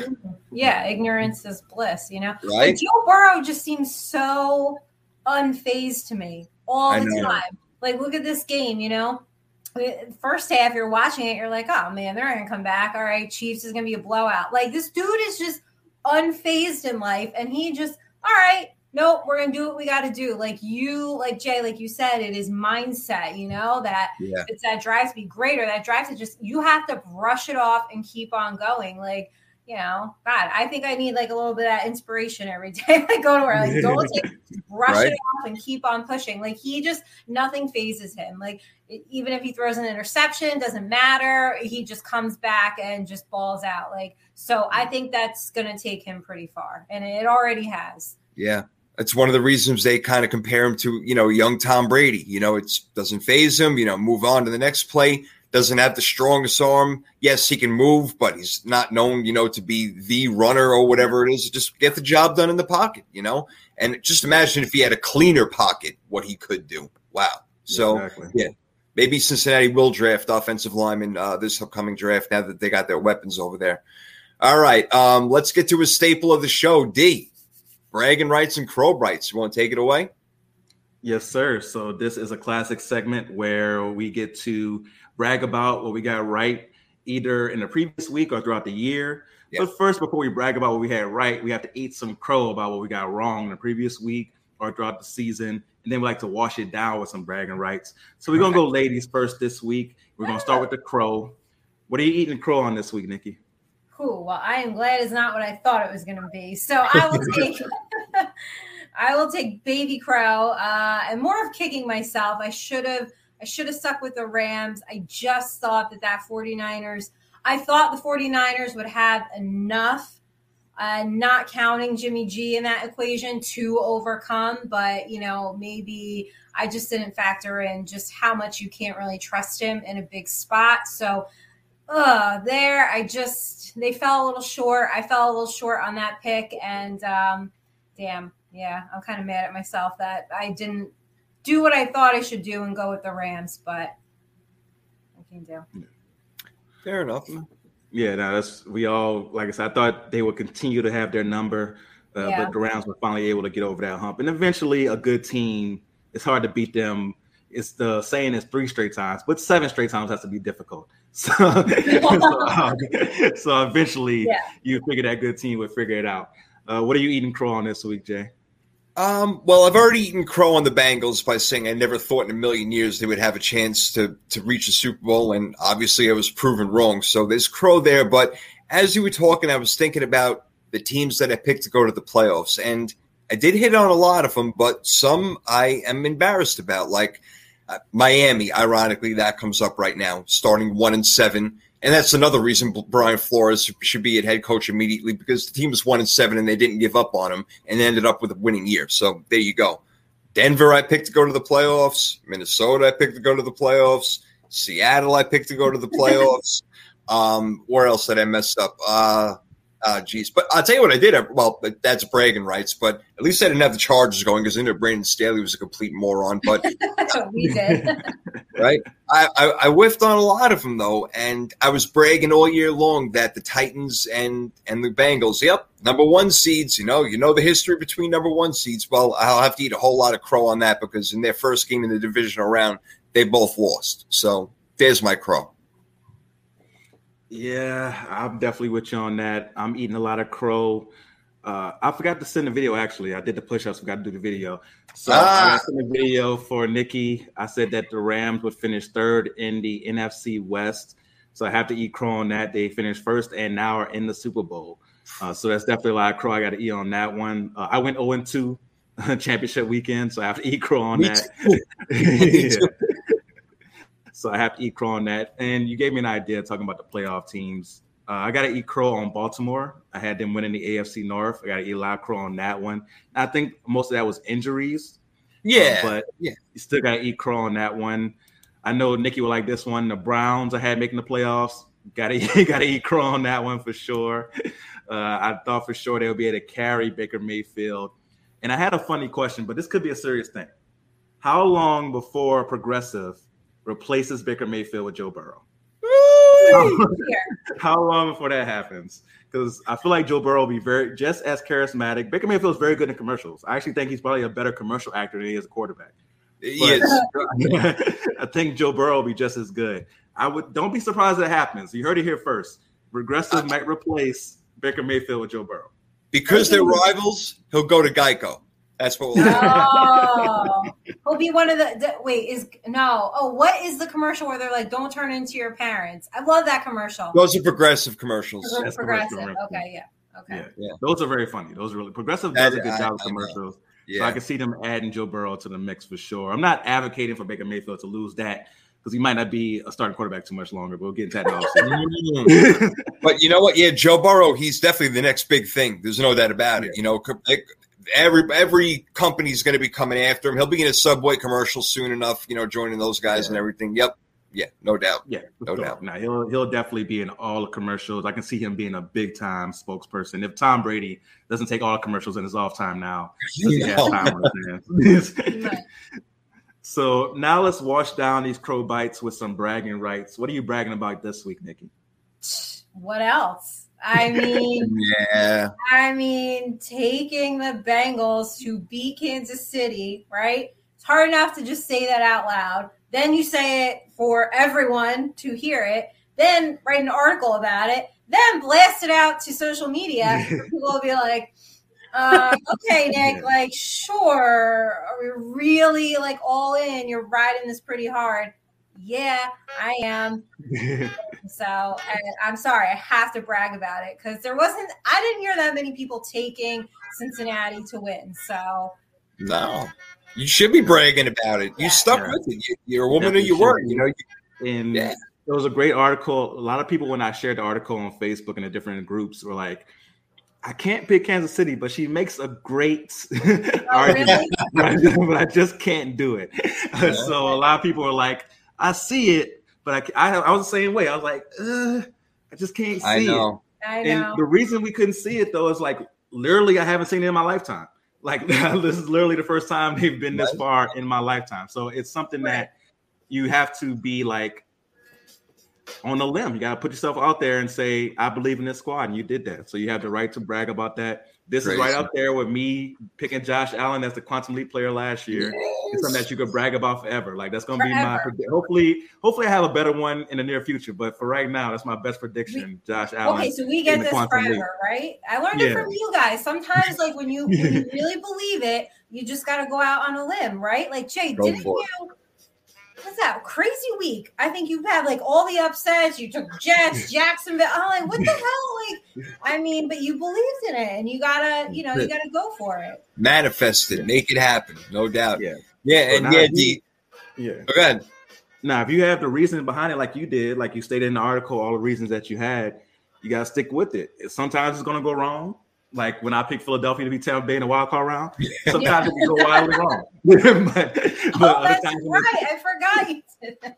It's a good thing I wrote that article. Good thing for sure. But sometimes it comes out right, and when it does go right, you got to make sure you emphasize the right more than the wrong. You know, that's one of the little keys I've learned doing this sports podcasting thing is when you get the ones right, lean into the ones you get right, and when the ones you get wrong, you acknowledge it. But lean more to the ones you got right. Right. Get off. Get off the fork in the road, no doubt. Yeah, exactly. I will say real quick, D, before moving on, if Cincinnati's defense can step up and continue to play like this, then man, we talk about the Chiefs and the Bills. Watch out. Bengals are right in there. Oh, for sure. And the thing is, we know what they have to improve. Like we know they have to improve the offensive line. Yep. So it's something that they can work on throughout the years. They can make it this far with that big gashing hole there. Just imagine what they could do once they improve it. So, it's going to be great. One thing I'm not looking forward to, though, if they do win, is Eli Apple. Oh, my God. We're not He's definitely going to let Giants and Saints fans have it for sure. Oh, my God. Oh, it's going to be. But he don't even deserve to be talking, man. Forget about him. He doesn't. But he made a big play. He made the big play in the Tennessee Titans game and the tackle against Tyreek Hill to end halftime. Turned out to be a very big play. So I was like, oh man, Eli Apple out here making clutch plays. Who would have thought? Even the sun shines on the dog's ass sometimes. Clutch plays and Eli Apple. Even a broken clock is right twice a day. True. Exactly. He's just happened to be right at the right exact time, it looks like. So what are you bragging about this week, Jay? Right. What am I bragging about? What do I have to brag about? I went 0-2 last week, so it's not much to brag about. But I will continue to brag about the fact that I told everybody who would listen for even a half a second that despite the 49ers' success, Jimmy Garoppolo is just not the guy. You already heard me go off on it, so I'm not going to keep going off. But point proven, how they got to the playoffs without him was because of coaching, defense, running the ball, and you can name 10 other things before you get to Jimmy G. I mean, there were certain games where we only threw the ball 10 to 12 times, So we won, again, in spite of him, okay? And what's going to happen moving on if Trey Lance is even half of what we think that he's going to be to move up that high to get him and give up that amount of draft stock, the 49ers offense will become absolutely lethal. Because if you can imagine him with the RPOs and getting the ball to Debo, excuse me, and then you have to worry about, again, what Trey Lance can do outside the pocket and things like that, brings a whole new dynamic. I think that the 49ers, again, if they can stay healthy, which is, of course, always a big if, and D, you went off about the team on how good they are. I'm with you. Get a quarterback in there who can make plays and score us 30 points once in a while. Man, there you go. But Jimmy G, not the guy. So if you need a quarterback this year, don't go and call. Don't call his agent, please. Don't. And if you do, it would be to carry a clipboard or something like that. So end of story.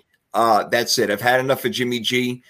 God bless whatever he did do over here. We appreciate the tiny little things that you did to give us hope here and there, but that's out the window now, D. Yeah, and I'm joining you on those bragging rights.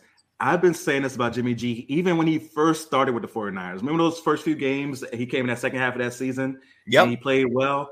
I say he throws a lot of pickable or interceptable passes that don't get picked. He has to own the record for passes that should have been picked off that weren't. He has to own that record. And even at that time when he was the hot guy and right before he got that big contract, I was like, this guy's not the guy. And we're going to start to see that more and more. And that's what happened. So that's one thing that I definitely was right about from the beginning. Everybody was on the Jimmy G train. And I get it. he was playing well, and he looks good. So when you're handsome or you're an attractive woman, some of your faults get overlooked because you look good. And I think that was happening with Jimmy G when it first started. And then it became too much to where you couldn't overlook it. And that's what happened with him. Like, because those first few games, that second half, I forgot exactly what season it was, but the second half of the year he comes in and you guys go on a little winning streak and he was winning games. And he would have games where he would throw like 250 yards, 2 touchdowns, 1 pick. But it'll be like 3 other passes that should have been picked off that weren't during the game. And it was like, you guys aren't seeing this? Am I the only one seeing these interceptable passes that aren't being picked right now? And now people are starting to pick those passes off. And that's what you see, that he couldn't come through in those moments. So like I said earlier, he is an NFL quarterback. He does have NFL talent, but there's something missing there where he just can't make the good decisions. There was a pass early in the game where he threw in a double coverage to Ayuk on like a slant route where 2 cornerbacks converged on it and happened to hit each other instead of catching the ball. Like those type of passes where he gets lucky on and people forget about it for some reason. Right. So I will brag on that. Yeah, exactly. I will brag about that with you, that Jimmy G wasn't that guy, and I saw it very early on. Yep, I'm with you. I wasn't happy when they signed him. I'm like, what the hell are you doing? I'm like, Jimmy Garoppolo, and you're paying him all this money. It was like $135 million for 4 years. I'm like, what the hell is happening right now? I'm like, I thought that we had good guys in place, to figure this stuff out. But here's what drives me crazy, Damian and Nikki, about him more than anything. He's always smiling. Look. You don't have to be happy after you get your ass kicked in a game and you lose the NFC Championship game and you sucked. Don't smile. Be upset like you should be. And if you are smiling and you don't give a shit, then get the hell out of the freaking building. Well, easy now. Some of us like looking at him smiling. So pull your jets over there, right? I mean, he's a good-looking guy. What do you want me to say? That's the thing. I'm not hating on that. He is. Like, there's been other guys where they've got the whole good-looking train behind them, like Kingsbury. I talked about Kingsbury. I didn't think Kingsbury. I think he's a little overrated when it comes to look. But Jimmy G is a really good-looking guy. He could be a male model, probably a better model than he is a quarterback. That's the thing. Him and Baker Mayfield can have second careers being better commercial actors or models than they are at an NFL quarterback. No doubt. But it's something that for me, that's my bragging rights because I didn't have much to brag about. I went 0-2 last year. So I'm jump on Jason's coattails and brag about that. My bragging rights. We all love Pete. Stop coming for the attractive men in the league. So relax over there. Like now Tom Brady's retiring and everybody knows that is my number one. Everybody has a list, right? If should the improbable happen, everybody gets a pass on their like celebrity list, right? So everybody's got like 5 people. Yeah. So could you like really tolerate Tom Brady though? Like if another world you weren't married, could you tolerate Tom Brady and all the quirks that he has along with being this handsome guy? Yeah. I think I'd put up with a lot. Beer and like the whatever he eats, wheatgrass, and I could roll with that. Sure, like maybe I'll look like Giselle in this other life. Like I see you lasting 2 weeks and being like, I couldn't do it, guys. Yeah, I need a burger. Damn it! You know what though? His counterpart. And God bless him, one of the ugliest guys I've ever seen, Peyton Manning. We all loved him. But boy, he didn't look good. His headshot, no good, man. He wouldn't be a model for nothing. No. Yeah, Peyton had a big forehead. That's why he stored all the information. So that's what he needed it for. Like, it was for him. You guys excited? The Manning cast is back. Season 2. They're coming back. I'm excited. I think I'm excited as the year went along. Yeah. Yeah, to see Peyton and Cooper, Cooper will replace Eli, that everything will be all good. Oh my God, you guys! They should bring Cooper on though. Cooper's very intelligent. Cooper's all right now. Come on. Yeah. He's be a hater today. You want to be a hater? You want Jimmy G out of the league? Like, listen. I think Jimmy G could be a good backup somewhere. I think he could be a good backup. Yeah, Jimmy G would be a good backup. I wouldn't mind if he would do some like commercials for something like men's underwear or something. That would be nice. That's the great thing about the NFL, right? There's so many different types of guys. Like as a woman, like I love the sport, but like also there's like lots to look at, Had he won the Super Bowl, you would have seen a lot of commercials with Jimmy G in it. That's for shit sure. But for sure, yeah. that didn't happen. That's okay. Maybe I will get the Chris Carson workout pictures. That was nice. I love it. All right. Bragging rights and crow bites, baby. That means you know what time it is now. Let's do it. Let me see. Come on. It's very vital. Uh-huh. That's right. All right. Here we go. It's tricky to rock around. That's right. On time is tricky. I love D-Dance. It's tricky to rock around. That's right. On time is tricky. Woo! Tricky. All right. D, always pulling out the illy dance moves, baby. Always. Beautiful. All right. We running it like Run DMC, but now it's Nikki's time to run the show. What are we going to do this week? Oh, man. Well, you guys, it is National Girls and Women's in Sports Day. Right. Nathan didn't mention that. Yes, Women in Sports Trivia. Oh, boy. Here we go. Time to get multiple choice this week, or what's that? Do we get multiple choice this week? Or oh yeah, right. What's the story, Nikki? No multiple choice. I just had to do a quick check. No multiple choice this week. Okay, cool. Sorry about that. All right. So, turn is it? Who starts? I forgot. I think I start this week. All right. Starts, yeah. So let's get the tricky music out of here and let's get the Jeopardy music in here. All right, let's do it. At a very low tune. All right. Low Jeopardy tunes. All right, D. Question 1. The first female boxing judge in the United States was Carol Polis. In what year was she licensed? Wow. Boxing trivia, too. I should know this. Yeah. Yeah, this is right up your alley. What year? I'm going to say 1974. Yes, 1974. Oh, my God. Wow. Way to go, D. Right on the nose, man. Nice job. I know. Excellent. Wait, Mom, how did you know this? Mom. Way to go, Mom. I don't understand. Like she's just like, there's people out there that just know like trivia. It's just, yeah. I don't know. D, I'm impressed. That was very good. I was going to say a different year, but well done. Wow. Thank you. Nice job. All right. Number 2. What percentage of female athletes credit their fathers for mentoring them and teaching them the most about exercise and sports? Ooh. I'm going to say 60%. No. What percentage credit their fathers? Yeah, so female athletes credit their fathers. I mean, I would think it'd be a high number too. I mean, I would say like 82%, but I'm sure I'm wrong. No, 28%. I knew it was going to be on the total opposite end.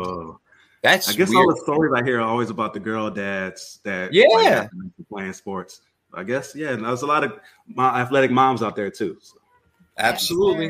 Got to give up to the moms. That's versus 46% of boys credit their dad. Yeah. See, I would be one of the 28% because Dad, I know you're watching. He doesn't jump in the chat much, but I literally wouldn't be here without my dad and my mom, of course, supporting. But credit to Dad. Right. There you go. I'm the same way. My dad is the sports freak like I am, and the total reason that I'm such a sports head is my dad. Like my mom had a big part in it too. Like she the one that got me to a lot of games and stuff. Yes. But my dad, the reason watching boxing, the reason I know 1974, my dad. Yeah.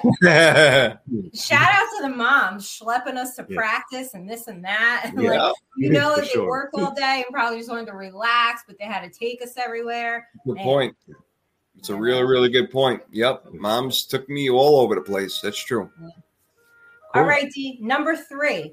How many female coaches are there in the NFL? Ooh. I'm going to say 5. No. Jay? Coaches, I'm going to go with, I'm actually trying to think. I think there were 9. No, 12. No, 12. Oh. I knew it was a little higher, but okay. 12. Okay, still got progress to make, but it's better than I thought for sure. Yeah. Better. Yeah. Yeah, getting there slowly but surely. We're getting there. Yeah. All right, number 4. As of January 2022, there are approximately 31,302 physical education teachers employed in the United States. What percentage of them are female? Oh, wow. I feel like that percentage would be higher than when I was in school. So I'm going to say 40%. 40%. Nice Are you job. kidding me? Wow. Holy crap. Way to go, D. All right. Killing Right it in the on nose. trivia night. Perfect. Wow. Great job, Nice. man. All right. Good job. All right, Jay, you No got some work to do right now. Yeah, you ain't kidding. Okay. All right. Let's have it. Let's have it. Number 1. In what year did Michelle Kwan win her first world championship? Oh, I should definitely know this. What year? Mm-hmm. I don't just want to spit something out. I feel like I know this. What year is it? Michelle Kwan? Shit. I'm going to get it freaking wrong. And Damien's going to get it right and pretty much blow this whole thing away. 92. Dave? I'm going to take some help here. Oh. Wrong. You should look at the lifelines. I'm going to go with 88. No, 1996. Oh. 96. Yeah, she was. I swear. Courtney was close. Yeah. I was going back and forth between 92 and 96. Oh, well, that's what you get. 50-50 shot. That's it. All right. Number Okay. 2. Here we go. In 2012, the Augusta National Gold Club invited Darla Moore and who else to become the first women to wear green jackets when the club opened for their new season?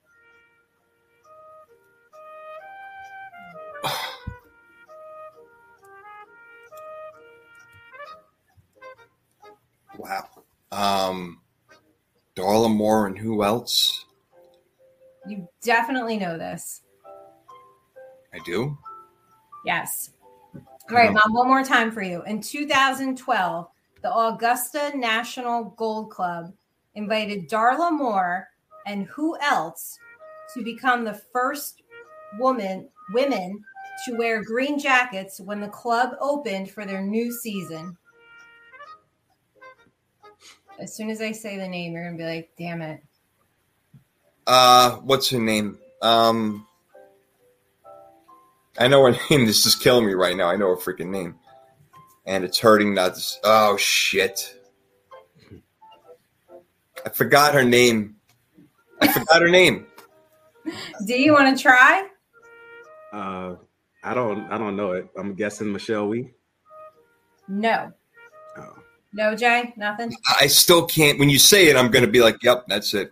Condoleezza Rice. Okay. No, what? Oh, no, I didn't expect that, actually. No, I didn't expect that. No. Really? No, I should have thought that. That makes sense. Yeah, that's what I mean. Like, it'll click like once. That makes sense. Okay. All right. Good question. Can you believe that they wouldn't let women become members until then? 2005. The Yeah, Masters, I know. I can believe anything about the Masters for sure. Yeah, true. No, it was a big deal. It was only men allowed for a while. Yeah. Yeah. All right, let's try number 3. Let's try it. All right, Jay, as of 2019, what was the number 1 sport for participation for girls ages 7 to 13? Can I say flag football? You can, but that's not it. I like that. 7 to 13. Uh-huh. Is it soccer? It is soccer. I was thinking soccer. Nice, D. Of course, I was thinking soccer. I never say what I think. All right, D's killing it today. He's killing it today. Yeah. All right, one more for you, Jay. All right. Come through. Here we go. Worth 3 points. Okay. No, because I don't have a tiebreaker this week. No. All right. How many female referees does the NBA currently have? 4. D? See, I feel when it comes to boxing and basketball questions, I feel like I should get them right. I'm trying to think. I want to 3 come to mind. I want to say 3. 6. Oh, out of 6 now. Okay. 6 out of 75. Okay. Progress. A little work to do. We definitely need more, but those 6 ladies do a good job. So I remember in the playoffs, like them getting some really big games in the playoffs last year as well. So we definitely need more. They're proving that we should have known all along that women can be officials, and they're doing a great job. Of course, without a doubt. Yeah. Yep. Again, going full circle. Gender, race, it don't matter. You're the one for the job. You're the one for the freaking job. End of story. Yeah. And a great job by Damien. Well done, sir. Wow. Thank you. When's the last time you crushed it like that? That was. It's been a while. Crushing. Total crushing job. No doubt about Crush it. job Absolutely. right there. Absolutely. Nice. Well, we had stuff for George, but obviously you couldn't make it today. It's all good. So we're going to end it out on a couple of things over here. We saw a lot of different things happen. We already talked about Tom Brady's retirement, one quarterback gone. Big Ben, another quarterback gone. Obviously not as big a deal as Tom Brady, but let's put it into perspective, guys, for a minute. Big Ben is, top 6 or 7 in passing yards all time, 3 Super Bowl appearances, 2 victories. Yeah, the first one really wasn't his. I'm all about that. I understand, but you still were on you were the quarterback of a 15-1 team. Okay, so that's pretty good.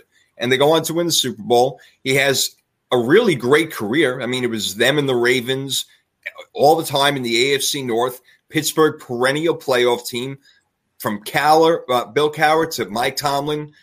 Big Ben did his job pretty much for the most part. They always had a really good defense to back him up, but excuse me, the only 2 names that really come to mind, I mean, there's a couple of more, but Le'Veon Bell and Antonio Brown were the 2 biggest guys he had to work with, and Santonio Holmes for a short time. Other than that, there really wasn't a whole lot. You want to throw Plaxico Burress in there. Hines Ward, yeah, sure. Hines Ward, you had him at the later ends, and Jerome Bettis, that was like his last year when they won that Super Bowl in Detroit. So it's not like they didn't have talent, but I felt like he did more with a little bit less. And again, when he was in his prime, I don't know if there was anybody better in the pocket as far as, being able to move around, not get sacked, and make a play downfield, D. Yeah, no, he was very impressive in his prime at his size, being able to move like he did, just get people off of him. It seemed like at times it'd be 3-4 people. He'll just shrug them off and throw the ball downfield. Like he was great at that. And that's one thing that with him retiring the same year as Brady, I think it's going to be lost. People are not going to get the highlights of him in his prime. Right. Like with Brady, we're going to get just bombarded with all the highlights showing how great he was during his prime years and how his prime extended throughout all these years, even as Brady wasn't the guy he was in 2007 now. He still was very good. With Roethlisberger, he wasn't good these last 2 years. So when you look at that, I don't want people to remember that. I want people to remember the guy who made one of the greatest passes we've ever seen in the Super Bowl. Yes. Just Antonio Holmes in the corner. People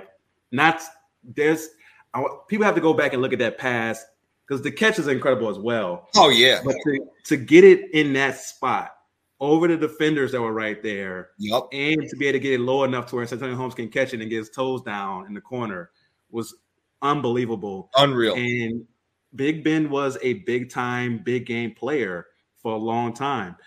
So I think he is a Hall of Famer. I think that he'll go in. He might be first ballot. So it's going to be rough for him because he's going to be overshadowed by the fact that he'll go in with Tom Brady. But it's going to be – people should remember him at his best. He was really fun to watch, man. He was really fun to watch. I know there's other things off the field that people – we're going to remember more about him. Mm-hmm. But for me, it's hard for me to continue to dwell on that, even though it's a horrible thing that he was accused of and may have done when he didn't get convicted of it. It's hard for me to penalize somebody for something they didn't get convicted of. He might have done it. And if he did, that's something that he'll have to deal with, and it'll be on his conscience and something that he'll have to live with for the rest of his life. Right. But when it comes to on the football field, I have to look at that and see that this guy was one of the best of all time. I think we should probably one episode during the offseason look at like our top 10 quarterbacks and see if he makes it. I like that. Top 10, 15, 20, somewhere in there, and see where he ranks. But he's definitely a Hall of Famer for sure.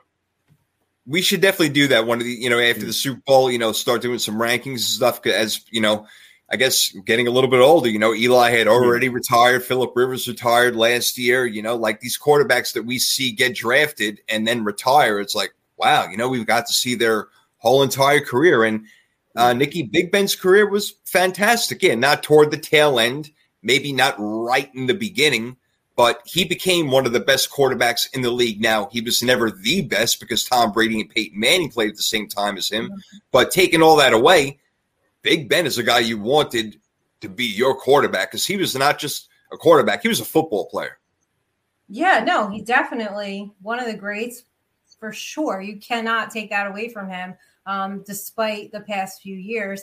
I'm just glad he announced it. I mean, really, like I was just really hoping that it was just going to come already. Like we should just announce it, at the beginning of the year. I don't know what we were waiting for, but I was like, hallelujah. Finally, this guy has announced it. It's no longer a storyline and, right off into the sunset, whatever you're going to do. Let him go relax. That's it. Yeah. That's it. No doubt. Well, one last thing before we get out of here, guys, as it's getting late, Aaron Rodgers, we can go on and on. We won't. Please, no, I can't.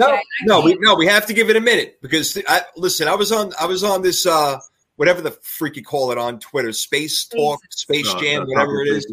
Space Jam. Yeah, but I don't know what you call it. That is a movie I have seen, and that is a soundtrack that is still good today. That a girl. There you go. Way to go. You're talking about the original, not the LeBron. The original, not. Yeah. I didn't know. Of course, I didn't see the new one. No.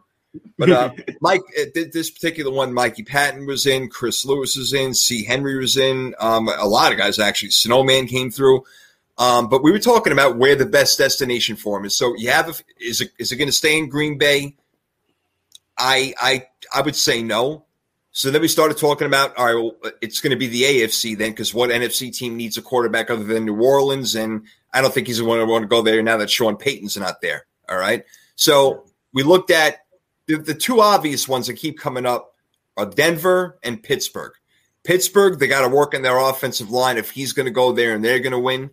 Denver, they got weapons, but I think people are a little bit too high on Jerry Jeudy and Tim Patrick and Cortland Sutton. I don't think they're that great. They're good, like Noah Fant, and they have a running game. And, they can have it together, but they're still looking, whatever. Nathaniel Hackett, you add all that in there.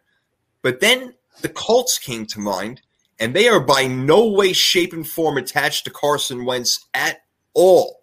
Not one bit, Damian. So Aaron Rodgers there with that run game, maybe you get another receiver to come over because Michael Pittman Jr., as good as he is, just ain't enough. You can't rely on T.Y. Hilton, Pascal. Maybe I'm messing up his name, but you forgive me on that one. And then Paris Campbell, who got hurt. He was supposed to be one of their bigger guys or whatever. I don't know. Maybe Indianapolis would be the best place for him because I don't think it's going to be Green Bay. And then everybody again, Denver, Pittsburgh. I like Indy. And you know what? One more before you go. I also like Miami. Okay. With Miami, they do have some talent there. That's interesting. I like the Colts a little better than Miami because it looks like they're just a quarterback away. Like if Carson Wentz was better, they would have made the playoffs. Yep. Like plain and simple. They'd have been there and they would have been one of the teams that you had to worry about for sure. So if they add Aaron Rodgers to that mix, they are a Super Bowl contender right away. Now, I do think they do need another receiver. Like you said, I like Pittman a lot, but I don't think he's number one. T.Y. in his prime was number one, but he's no longer in his prime. Right. So you have to add another receiver. Maybe Devontae Adams comes along with him. His contract is up.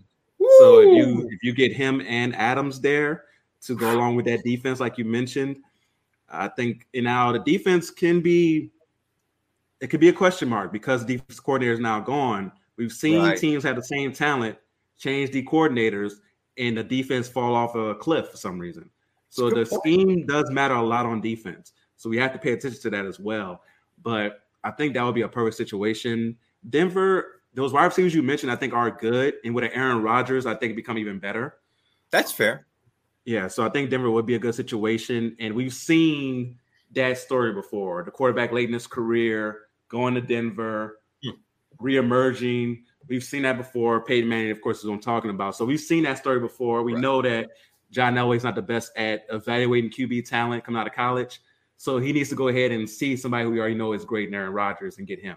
So I think Denver and the Colts will be the best situation. So, of course, selfishly, I would love the Saints. But like you mentioned, with no Sean Payton, it depends on who the new head coach is and does he want to come there. The defense is already set. I think defense will still be good for a couple more years. But offensively, you get Michael Thomas back. Michael Thomas with Aaron Rodgers throwing to him will be nasty for sure. Absolutely. But we will still need another weapon to add there along with Alvin Kamara. But that would be nasty. But I think the best situation would be the Colts. All right, no doubt. And Courtney jumping in over here. First of all, she did a great job on Knowledge with Nikki over there. And, Aaron Rodgers does not want to be part of a rebuilding situation, which the Green Bay Packers may have to go through right now. And Courtney agreeing, Indy or Denver seems like the best place. I would say Pittsburgh, Nikki, but the offensive line would be what worries me. They have a running back. They have good wide receivers, Deontay Johnson, Claypool, Pat Freiermuth, who we all love on the show now all of a sudden, and the defense. But then again, the AFC turning into more of a tougher division now. Cincinnati, maybe perennial playoff teams. I'm sure the Ravens will be back. We'll see what happens with Cleveland. But what do you think would be the best situation for him to win? You don't give a shit, do you? I literally do not care about Aaron Rodgers and the storyline of where he's going again for like the 10th year in a row. I personally am not giving it any thought or talking about at all whatsoever. What if he loves the new Giants head coach? Oh! Like, come on, and don't drag out the storyline. Just say this is where you want to go. Like, do I think he's going to go to Pittsburgh and get himself beat the hell up behind that line? No, not at all. But I'm so annoyed with him and the way he conducts himself and his business, and it's just like. I don't understand why we have to like feed into it. Like, oh, where's he going to go? You know what? Who gives a shit where you're going to go? You're going to make like $1 trillion. And guess what? You're going to complain there too. I bet you heard it here first. Wherever he goes, he's going to find a problem and he's going to complain. I do know that. That I guarantee you. Get ready, Pat McAfee show. Yeah. Well, the one thing I don't think that he'll do is I don't think he'll follow Tom Brady's footsteps and go to Tampa Bay. And they may be losing players as it is anyway. Chris Godwin. The Commanders need a quarterback. Maybe he'll go to Washington. Who knows? Please. I don't know. You guys are throwing out like literally like he's like, who cares? But really, do you really care where he goes at this point? Because this is all we're going to hear. But this is all we're going to hear for months. And this is all we heard last year. This is all we heard the year before and the year before that. And every time he loses, it's, I don't want to be in Green Bay anymore. Well, first of all, I'll tell you this one thing, Nikki. I promise you I won't even bring up his freaking name until he's back in the news for some legitimate reason. I promise you that. All right? So we'll get with on that. Forget about it for now. Thank you, all right? Courtney. Thank you, Courtney. We're tired of the shenanigans. All I asked was where the best place for him to play was. I didn't want his life story or how his hair looked or what. His hair looks terrible. Where would be the best place for him to play? All right, maybe Denver is it. We'll find out. But that's all. Nikki, she don't care if he goes to freaking Mars or plays in the Arena League. She don't give a damn. Not a freaking damn. But all right, we'll see where the possible back-to-back MVP does go, and we'll talk about it much, much later on when we finally know what's going to happen. But next week, Super Bowl predictions. I want to talk, NFL honors with you guys. By next week we'll be a day before it so we can make our predictions and stuff like that. So it'll be kind of fun. So we'll have a lot of stuff next week. It's going to be mostly Super Bowl action, no doubt. And yeah, sorry about George today that he couldn't make it. That's all right. We'll have him on another time. We're going to have Dr. Jen Welter on in a couple of weeks. Look her up. She played actually professional football in the Women's League. She's a psychologist. She's at all these Super Bowl events, so we should get some good info from her. And we're always getting good info from you guys. When it comes to reality TV, Nikki, the info just keeps pouring in. It keeps so tell them where to find you. Let them know what's up. Yeah, you guys find me on Twitter at NikkiNick9384. Last night we had Real Housewives of New Jersey premiere. It was lit. It was full of drama. Monday night we had the Below Deck season finale. That was also, the season was okay, but lots more reality TV to come. Of course, again, what's the news for our 3rd and 3 podcast? We have the fundraiser for Eva. Yes. Again, trying to get her to nationals. It is pinned to my Twitter page when you go and follow me, and we'll get that blasted back out on Facebook. And we have a lot coming up with Right On Sports. So stay tuned for that. We're in talks with boards, unfortunately. We know how board talks go, but I hope that we can officially announce a collaboration with them in a couple weeks. So look forward to that. Good things coming for us. That's the boss doing her thing. No doubt about it. Big boss lady in the house, and we love it. Thank you, Nikki, doing all that hard work. And Damien, you do hard work on 3rd and 3, but you got your own show too, man, where you stand out and you shine brightly. Oh, thank you so much. Yeah, so my podcast is called The Real Deal with Damian Adams. So if you are watching us or listening to this podcast later on, go ahead and keep that good content in your life and subscribe to The Real Deal with Damian Adams on whatever podcast platform you like to listen to. Put the full thing, like a pimp named Slickback. Put The Real Deal with Damian Adams. You will enjoy the show, guarantee it. You can find me on all social media platforms at The Real Deal WDA. That's The Real Deal, W as in whiskey, D as in Delta, A as in alpha. On Twitter is where I am mostly talking football, basketball, boxing. You're going to get a lot more basketball and boxing with football season ending. You're going to get my thoughts on different TV shows. Me and my wife are catching up on Euphoria, so you'll get my thoughts on that crazy show. And once we catch up to everybody else, I'll start tweeting out about it and whatnot.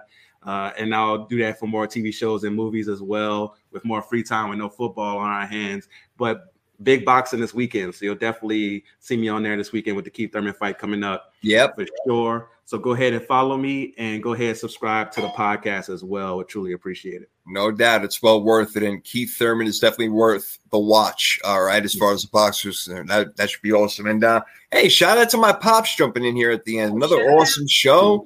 Each and every one of you compliment each other, and that's what makes the show so damn thumbs up. So, hey, Pop, we appreciate it. Thank you.